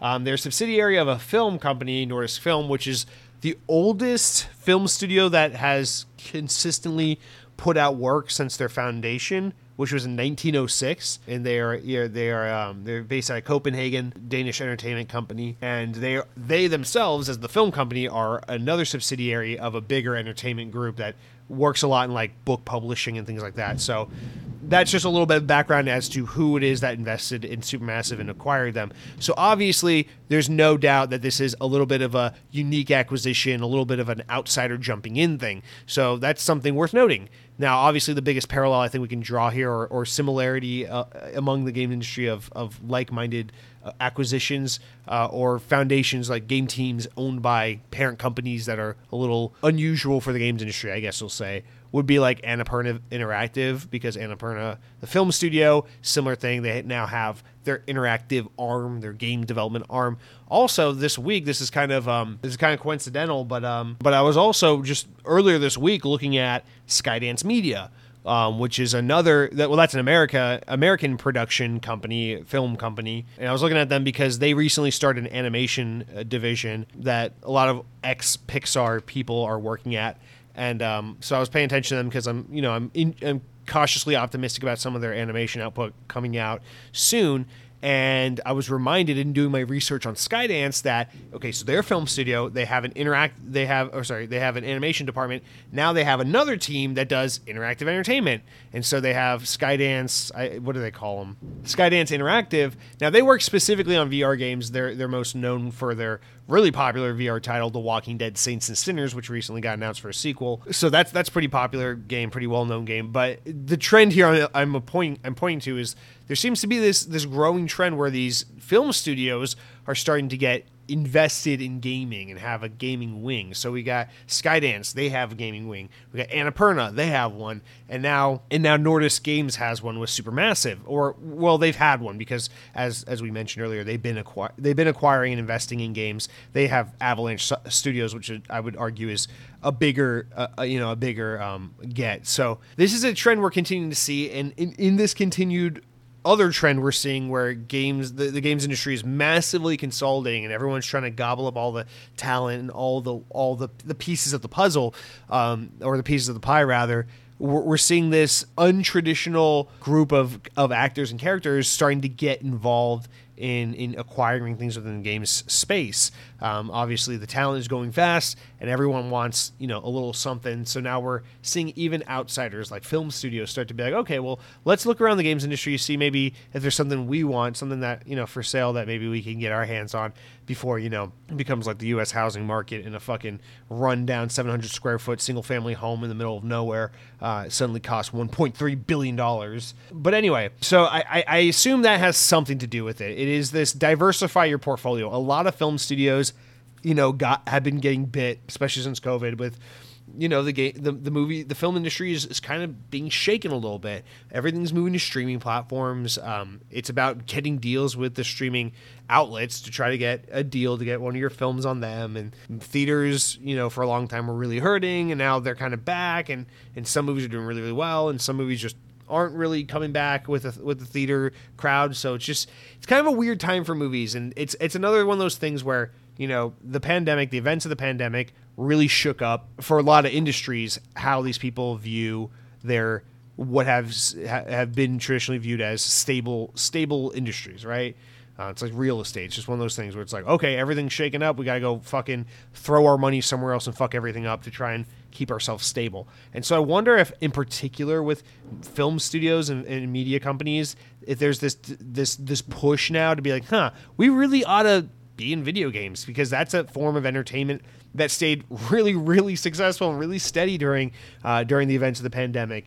And I mean, you look at a company like Nordisk, and it's like, it actually makes perfect sense. Their longest running arm is in book publishing, and they've been in film for so long now, well over 100 years, that it's like, yeah, why the fuck wouldn't you be in video games? It's a natural evolution to go from books to movies and then now to video games. So it all makes perfect sense for them, and I can see on a larger scale why others might do this. This might even be part of why you guys remember the story last year where Warner Bros was rumored to be looking to sell, and Microsoft was a potential suitor and all of that. And then ultimately they decided, you know what, let's not do that. Let's hang on to our gaming division. And now I know we've heard rumors since then, again, of them being like, we might sell certain IP off, but this might be why Warner Bros. Decided to stay in, is because obviously we knew they wanted to offset some debt. That was what the reports were. But gaming is so lucrative. I know it's a huge investment up front because they're these massively expensive projects that you got to sink many years into before you get your return on investment. That's why pre-order culture is so big. That's why games as a service culture and microtransactions are so big, is because they want steady streams of income and not just these big dry spells of invest, sell. Invest, sell product, So I wonder if that's what this is, that we're starting to see this growing trend of studios want to get it. Listen, I hope that's the case. Fuck you, Disney. I just want to throw in as a side note, because all these movie studios trying to get in games. Meanwhile, Disney 5 years ago was like, nah, we out. And they sell their fucking gaming division because they suck and because they hate happiness and because Disney Infinity is over. And I'm still not, even though that is over, I'm not over it being over. You know what I mean? So that is a whole thing that I'm still emotionally torn over, but it seems like that's a trend we're seeing here. So let's try to hone in a little more on Nordisk. Why Supermassive? I don't know. This is weird because you look at the other teams they've invested in or acquired, and they're extraordinarily gameplay focused teams. You think about Avalanche Studios, you think about like Just Cause or Rage 2. Like, these games are nothing but gameplay-oriented games. These games scream gameplay from top to bottom. You look at, Mercury Steam, they made Metroid games. They also made, I think, a Castlevania game or two. Very gameplay-focused games. So to acquire a team that is incredibly narrative-driven, story-driven, cinematic, experience-driven, it draws a lot of parallel with Nordic's expertise in film, but it doesn't really fit the suit of other studio, the stable of other studios that they have under their reign with Raw Fury and the rest.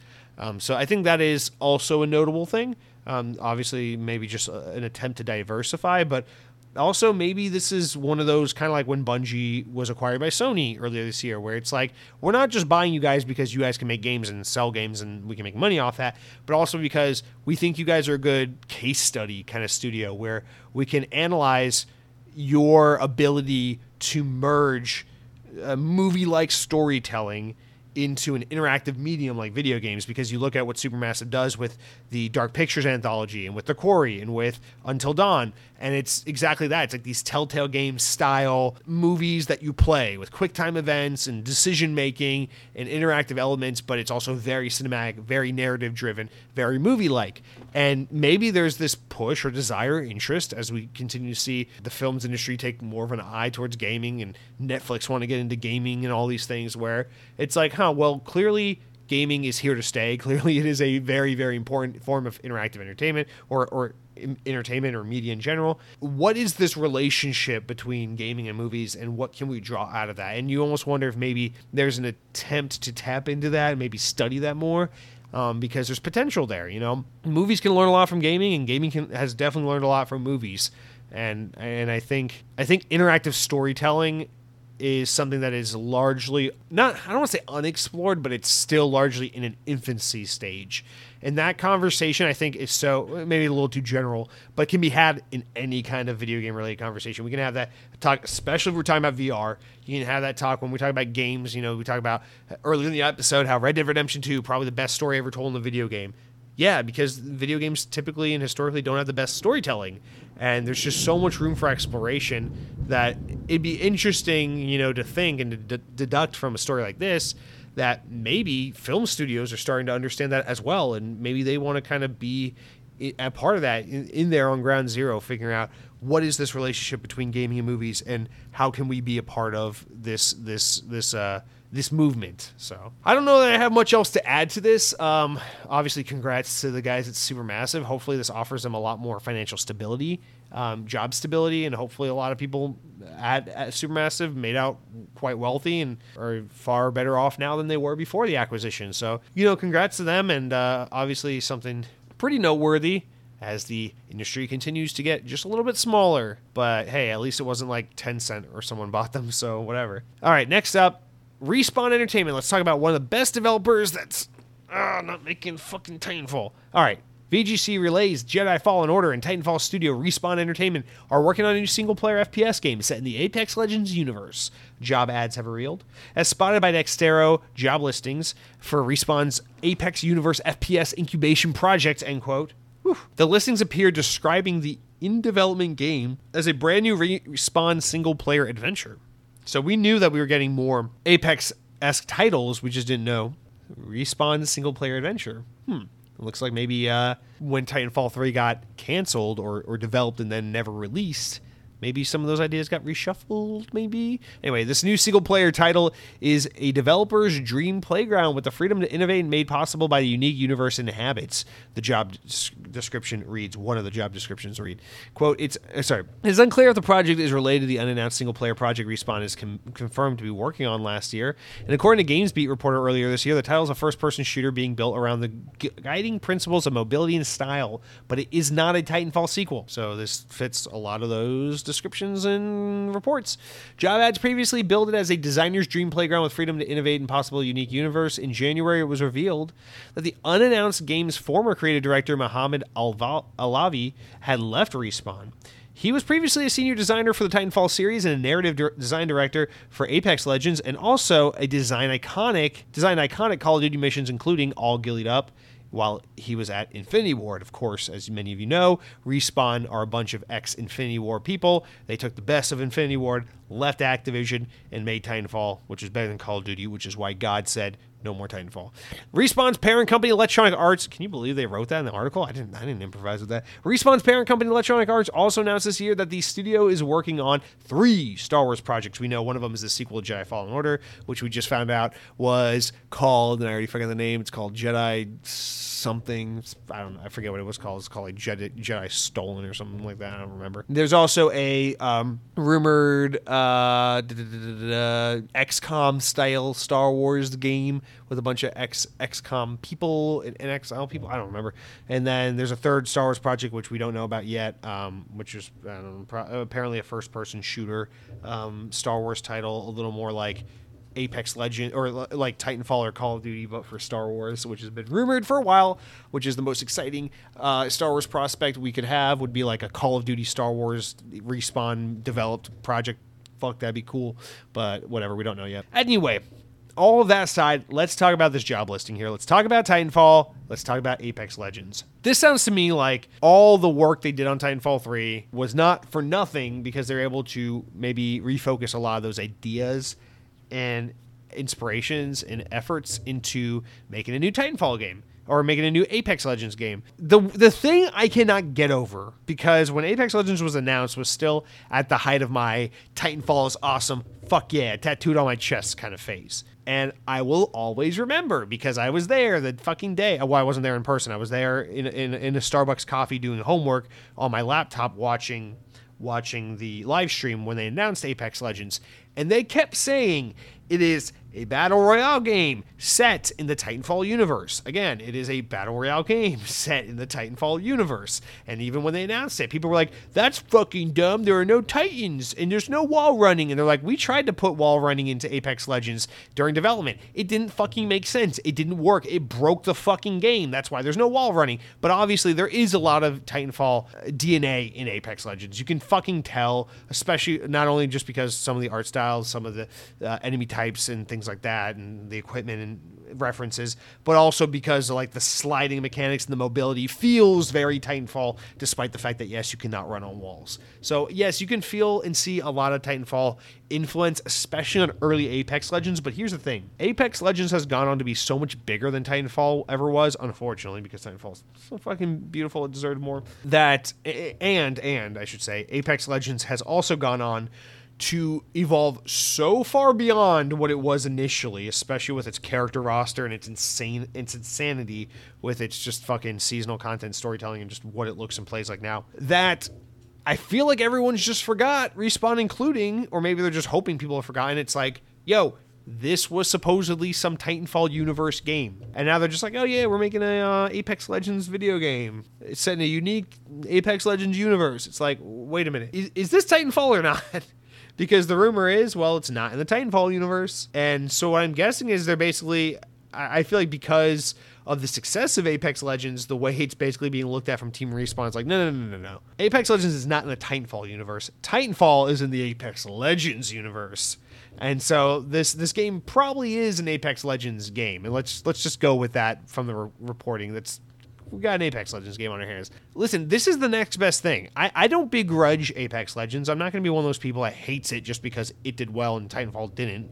You know, I think Apex Legends is a very good game, and I'm really glad that EA and Respawn have gotten the success they have with it, because it has allowed Respawn to get a lot more respect and notoriety among the industry, and it has allowed EA to keep Respawn on their good side so they don't shutter Respawn like they did with all their other fucking studios. I'm looking at you, Pandemic. I miss you. So all in all, I'm really glad that Apex Legends has been as successful as it's been. That said, dude, we need to see Titanfall live on. I will not stop beating this drum. I will be that annoying person for as long as I need to be, because Titanfall was too good to let go. And so, yeah, I don't care if you call it Apex Legends. I don't care if it doesn't have Titans. I don't care if it's a little bit different.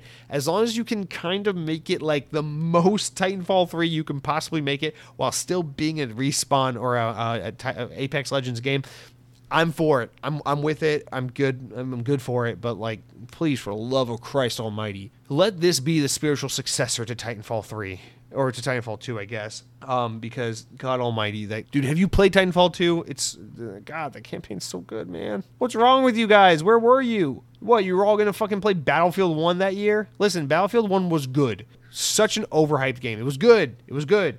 I have nothing bad to say about it. It was a good game. Where were you when Titanfall 2 needed you? All right, let's talk about E3. VGC reports that ReedPop, the events company behind PAX, EGX, and Star Wars Celebration, New York Comic Con, will officially take over the running of E3. The ESA, the Entertainment Software Association, announced the news this past week, recent confirmation that the flagship show will return in 2023 in person for the first time in 4 years. As well as running the high-profile event in the US and Europe, ReedPop is the owner of Gaming Network, which runs websites as Eurogamer, GamesIndustry.biz, VG247, and Rock Paper Shotgun, and is in the network partner of VGC. Commenting on the news, ReedPop said E3 2023 would welcome back publishers, developers, journalists, content creators, manufacturers, buyers, and licensors, and also high-detailed showcase and feature in-person consumer components. Sounds a lot like the E3 that we were getting that was reworked for 2020 before everything got shut down.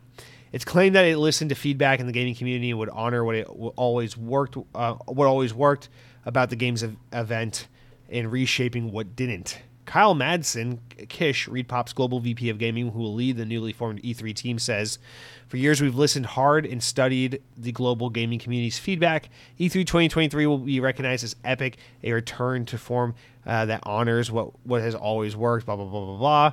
The event before the pandemic forced E3 into a hiatus, the ESA was already facing significant pressure to reinvent the show, with several major publishers, including EA, Sony, and Activision, abandoning the event in the years following up. And that was before the cancellation urged companies such as EA, Ubisoft to enjoy the success of running their own digital events, which would happen near and around E3, but not at E3. A notable competitor also emerged during E3 in the form of Jeff Keighley's Summer Game Fest. The show's first in-person event was last month and will return again next year, no doubt, due to its popularity. We already know he's working on his next show, and we'll see him back in the Game Awards this December. A notable competitor, the company's head of B2B, business-to-business, Christopher Dring, who's also been involved in discussions around the future of the show, claimed the company intended to embrace, quote, everything that takes place during E3 week. And this is his long quote as the story rounds out. He says, "We dreamed up ways we could always make the event more of a celebration and less of a battleground.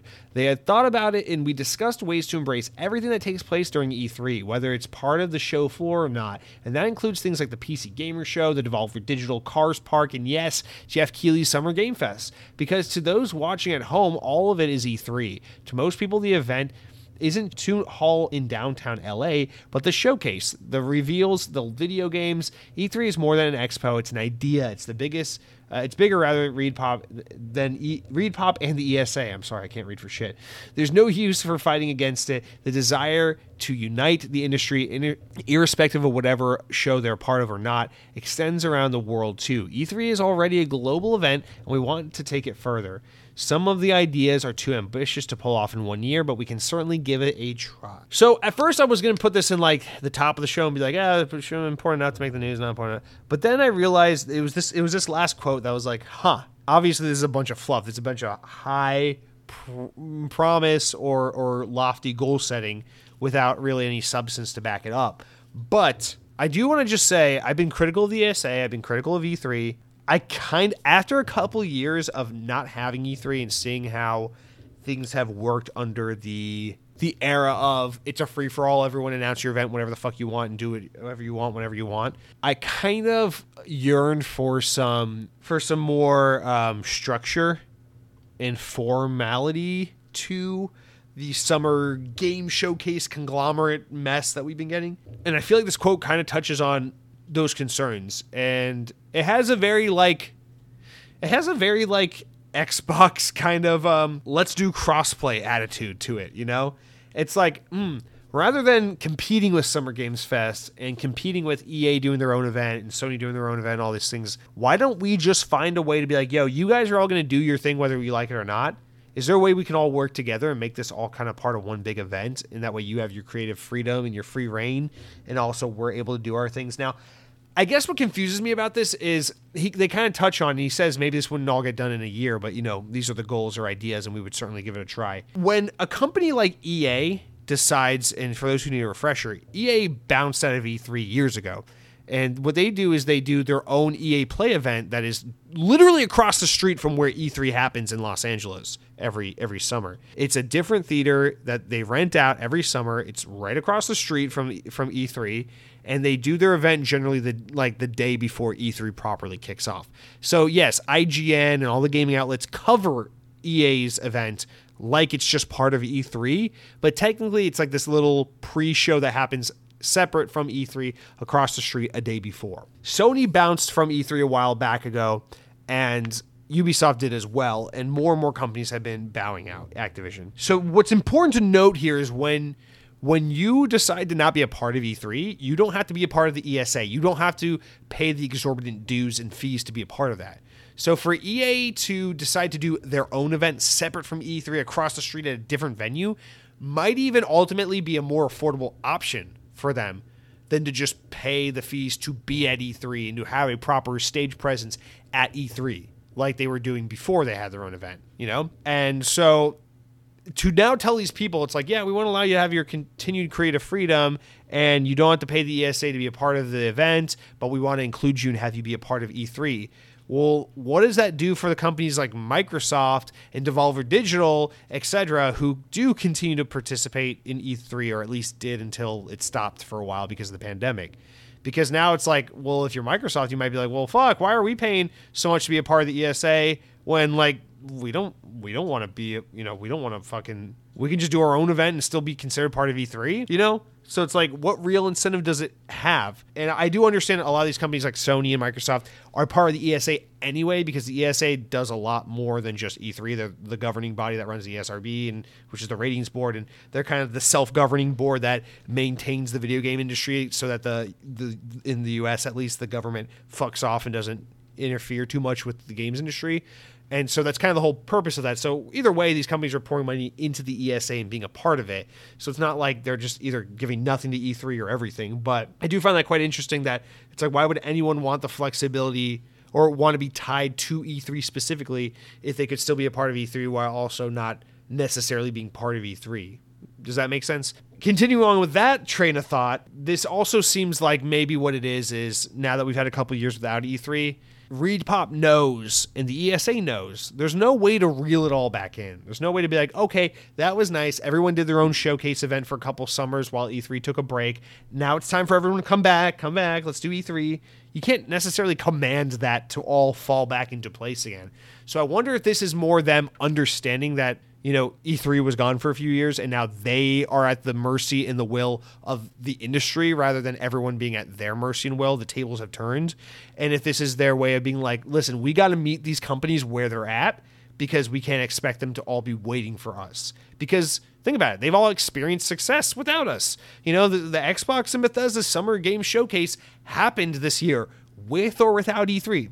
And it happened without E3, and we know it was just fine. It was successful. Many people watched it. The news got across. Eyeballs were glued to Microsoft for the day when that happened, you know? So ESA and ReedPop know this, and so they can't go around expecting these people to come back to them when it's like they don't need us. Everyone can do a Nintendo Direct style event now. There's no need for one body to unite it all and kind of coordinate a specific event for everyone else.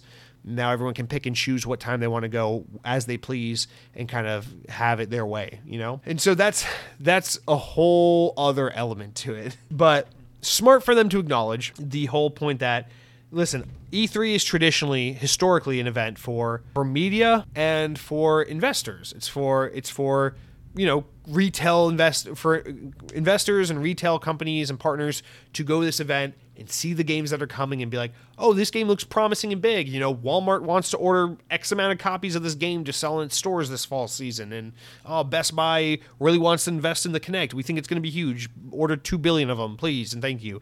You know, and for IGN and GameSpot and Kotaku to run around and be like, hey, I'm sweating my ass off, but we're here talking with the developer about a game you probably don't even give a shit about. What do you have to say about your game? You know, and handing them the microphone. To us, to the 99% who aren't at E3, who don't work in the industry, who are just fans of games, E3 is just like, oh yeah, we turn on the fucking computer or the TV and it's like they're talking about all the video games for a week. It's awesome.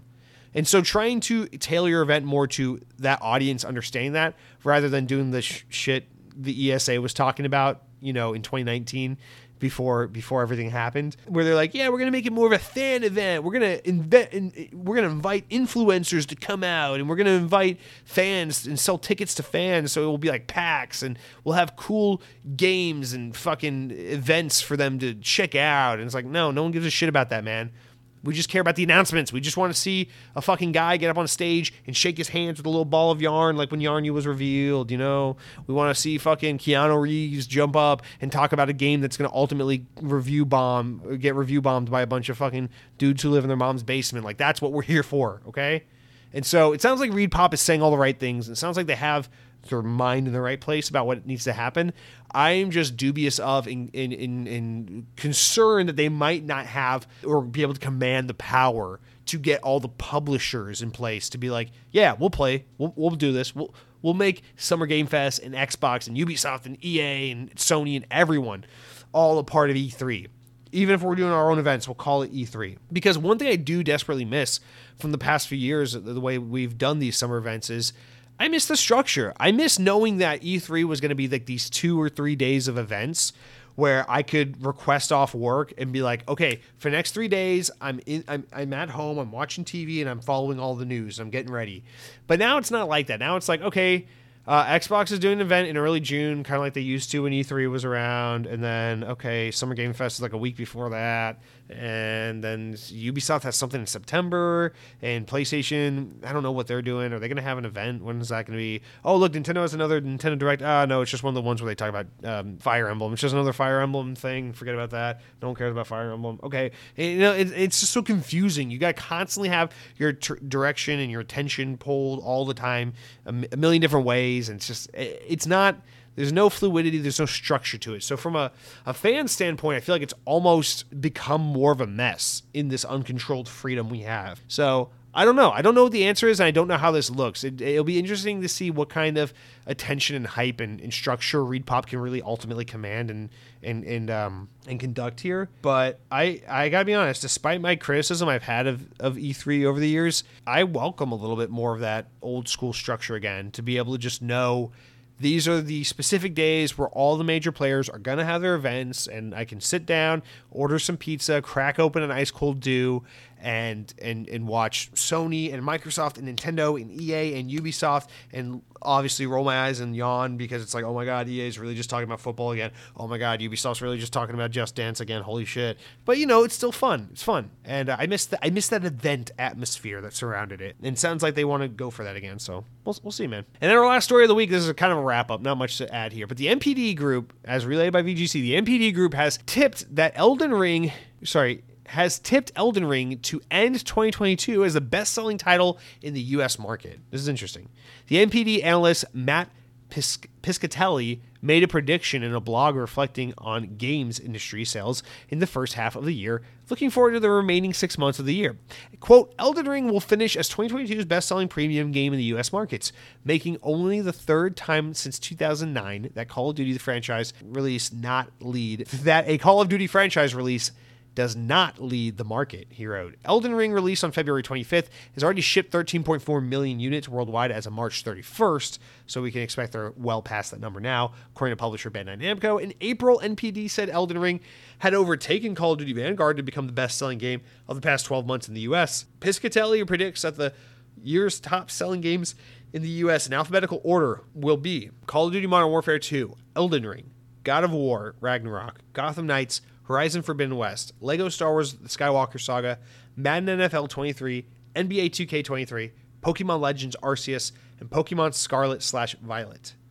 He said, quote, despite Elden Ring's leading the individual title charts, Call of Duty will remain the U.S. market's best-selling premium gaming franchise for the 14th consecutive year, he forecasted. Overall, U.S. consumer spending on video game hardware and content for the year had reached $55.5 billion, a decline of 8.7% compared to last year. And we knew with the decline, we knew that was going to happen a little bit now that people are mostly all back to normal. And we're not all stuck at home with nothing to do other than take on new hobbies and play video games. So it's down 8%, but not like an alarming 8%. Also, it's kind of a slower year for the industry, so I think people are a little less excited and ecstatic about their gaming hardware right now. Okay, so this is a high prediction because Call of Duty always takes the top spot.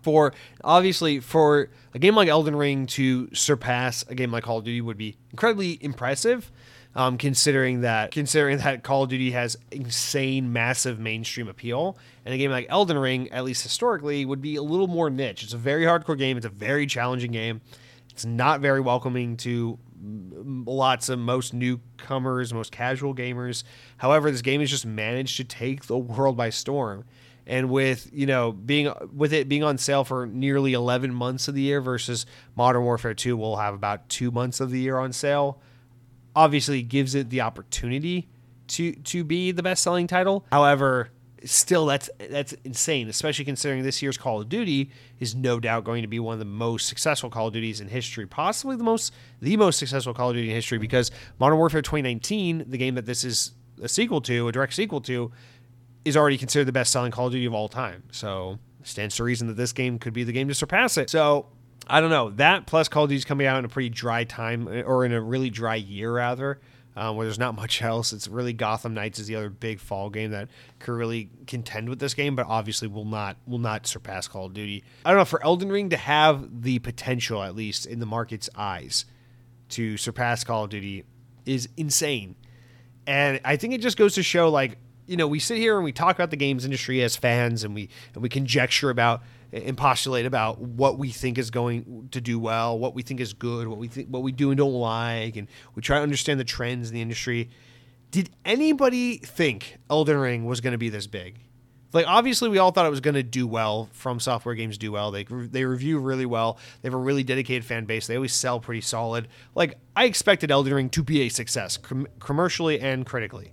I did not expect Elden Ring to be a game that, like, fucking my manager at work would ask me about, and that, like, all my coworkers would just be talking about, and that I'd open up fucking Twitter and it's just like, oh, we're talking about Elden Ring again. Well, at least it's not fucking politics, I guess. God damn it. And the game took the world by storm. It's just one of those water cooler games, one of those water cooler moments in gaming history. And honestly, I think the beginning of 2022 will always be remembered in the games industry and in gaming for the massive waves that were brought in by Elden Ring. But man, just to think that it could possibly topple Call of Duty, even considering all the conditions, that is insane. And I'm really curious to continue to follow NPD numbers throughout the rest of this year and see. I mean, I always love reading NPD numbers. I think it's very fascinating. But especially this year, to see what that battle between Modern Warfare 2 and an Elden Ring looks like, because holy fuck, dude. Modern Warfare 2 is going to be a massive force to reckon with. So Elden Ring, if you can do it, I'll finally play you.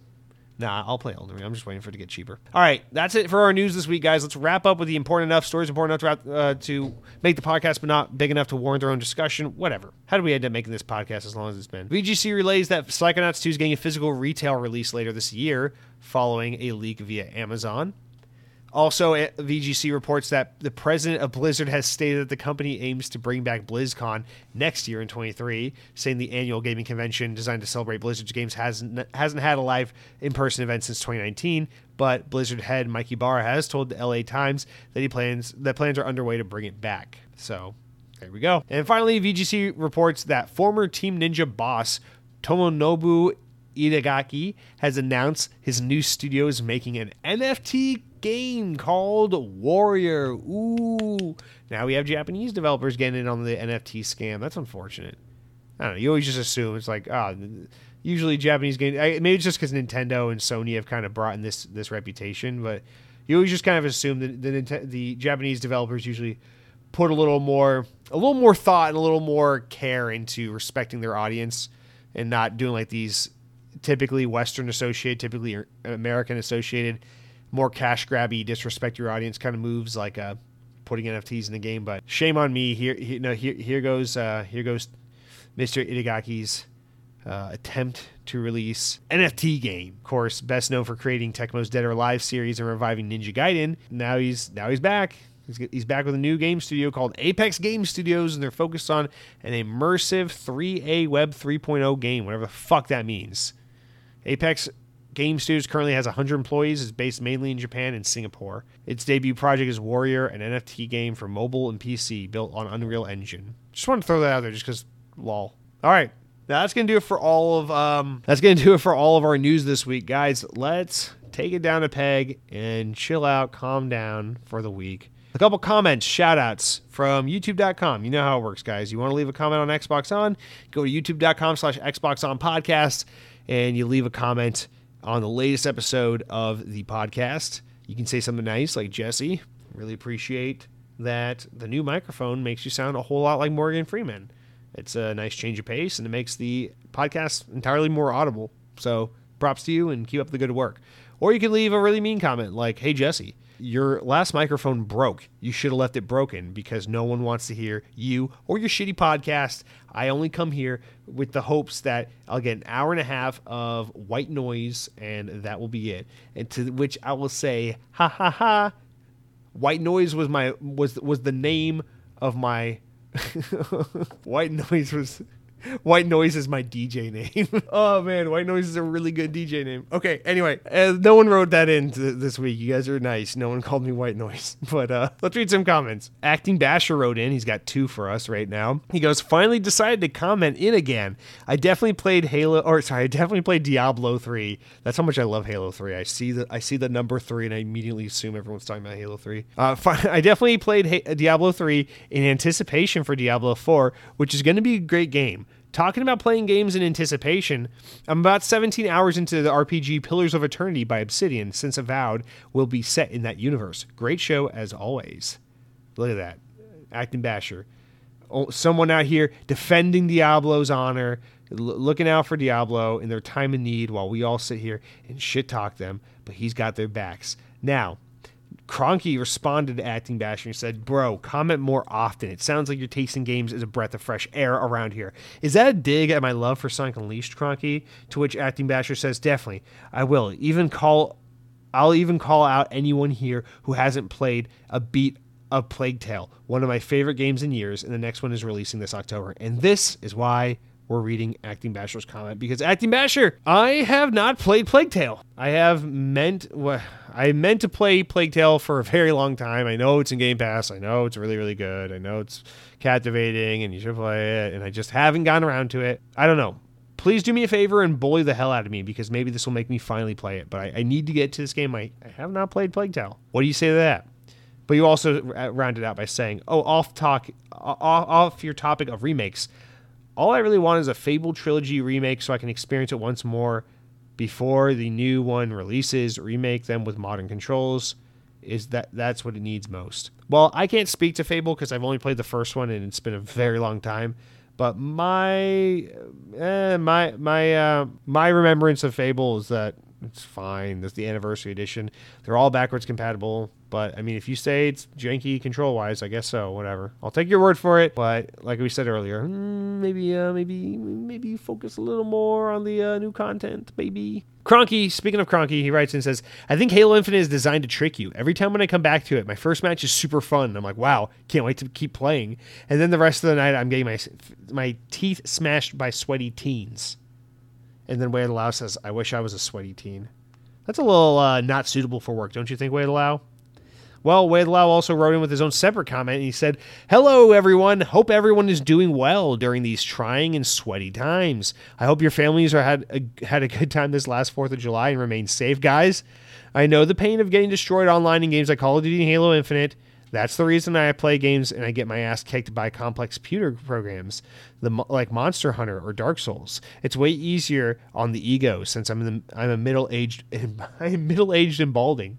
I have to say, and my apologies for anyone that this offends, I feel Activision Blizzard have sucked ass for quite some time and have not released a good game in a while. So I do not have faith that the company will be able to do anything good for the Xbox except add Call of Duty and Diablo games to Game Pass. Everyone take care and remember to eat tomatoes.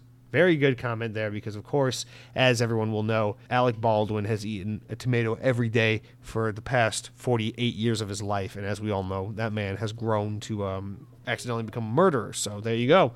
Now, Way of the Lao, as you say here, I wouldn't say Activision Blizzard have sucked for a while. I would say Blizzard has had a massive fall from grace and has very much deserved their earned reputation that they have now for being anti-consumer and for not putting out good games anymore and all these things. I think a game studio is not earned or deserved a good reputation just because at one point in time they were great. You know, obviously Blizzard's a phenomenal team. Warcraft, StarCraft, you know, even Overwatch, because I know people love that game. These games are incredibly important to gaming, but that doesn't mean Blizzard is just given a pass no matter what they do. You know, that you have to maintain a level of quality and consistency to be considered one of the greats. And I think Blizzard have absolutely had a fall from grace. I don't think it's going to be impossible for them to get back to where they are. I think Diablo 4 absolutely is going to be a good game. I think people are going to forgive a lot of the wrongdoings once they get their hands on Diablo 4 finally. That's my guess. And I think even Overwatch 2 will probably bring a lot of goodwill, especially now it's going to be a free-to-play game. But you just can't undo all the harm they've done overnight.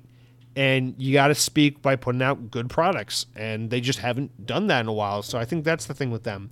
With Activision, it's kind of a tale of two stories with Activision because you want to say that they've sucked ass for a long time. But Activision consistently puts out good games, even though the games they put out are repetitive, or redundant, right? I get it. Call of Duty almost all the time. But you can't tell me that, you know, Crash Bandicoot 4 wasn't a huge gift to Crash fans, and all the Crash and Spyro and Tony Hawk remakes we had recently, that those weren't a huge, like, widely, highly praised, well-received offering. And that, you know, we can't sit. Oh my God, my cat's just staring at me. It's amazing. But it's also kind of creepy. Anyway, you know, we can't sit here and just pretend like, you know, they didn't fucking publish a From Software game in Sekiro fairly recently. Obviously, Activision has done good shit, and Call of Duty, whether you like it or not, has consistently been a good product. You can be tired of Call of Duty. You can think Call of Duty is uninspired and repetitive and samey and whatever. But play a Call of Duty game, pound for pound, on average, what you are getting is a very, very solid first-person shooter game with a lot of bang for your buck because you get a full multiplayer suite, a rock-solid campaign, and a bunch of other extra goodies and Warzone and all that crap now. Whether you like that product or not, you cannot deny Call of Duty is generally well-made, controls very well, plays very well, is a pretty high-quality, high-production product. So I don't know. Activision puts out good stuff. It might not be the thing you're looking for, but they operate like a business, and that's the part that makes them detestable. But they put out products that are widely received well and commercially do great. I don't know that they suck, but I do hope that we see some cultural change for the better once Xbox gets involved. We'll have to wait and see. Eating tomatoes right now. Let's round out with a couple quick comments, guys. Sam Torres writes in and says, hope you feel better. Sorry to hear you caught the big C 2 years late, but you're one of the smart guys. Are they even going to update the name of the virus to C22? Thanks for thanks for never letting us down. Sam Torres, they have updated the name. They're calling it the Pony virus because only PlayStation fans now get that virus. Xbox are immune. We have an immunity prevents us. You see, included in your $15 a month subscription to Xbox Game Pass includes indefinite antibodies to any virus. In fact, I haven't been sick.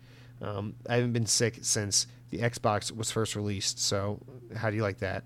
Anyway, our final comment of the week is a quick one. It comes from Zeke Robinson, who says, I personally have decided to pretend that the new Cuphead DLC does not exist. I cannot go back and play that game again. Same. Dude, fucking, I'd get stressed out.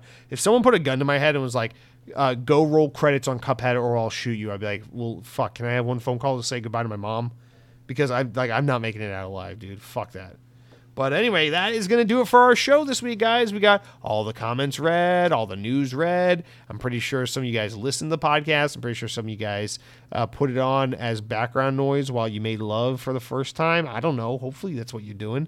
But with that said, guys, it's going to do it for the week. We'll see y'all next week. Remember, if you want to follow along, you can follow the podcast on iTunes, on YouTube, on Spotify, any podcast service. Leave a review. I'd really greatly appreciate it, especially on iTunes and Spotify. If you guys could leave 5-star reviews, leave some kind of feedback, that'd be greatly appreciated. If you want to interact with me, I'm on Instagram at Jesse_DeRosa, Jesse DeRosa. I don't know. I'm trying to step away from Twitter a little bit right now. You can message me on Twitter. Follow me at Jesse DeRosa on Twitter. I will respond if you want to follow or tag me or DM me or whatever. But I'm trying to get away from Twitter right now. I've uninstalled it from my phone, and I'll use it a little bit here and there. I'll still use it to post updates about the stream of the podcast, but I'm trying to just live a healthier life. I would rather develop an addiction to mobile games and dick around on my phone too much playing like shitty card games on my phone than just constantly doom scroll Twitter, which I'm one of those people. And I don't want to be that guy. I feel like I always use the excuse, well, Twitter is informative. It's the best news app out there.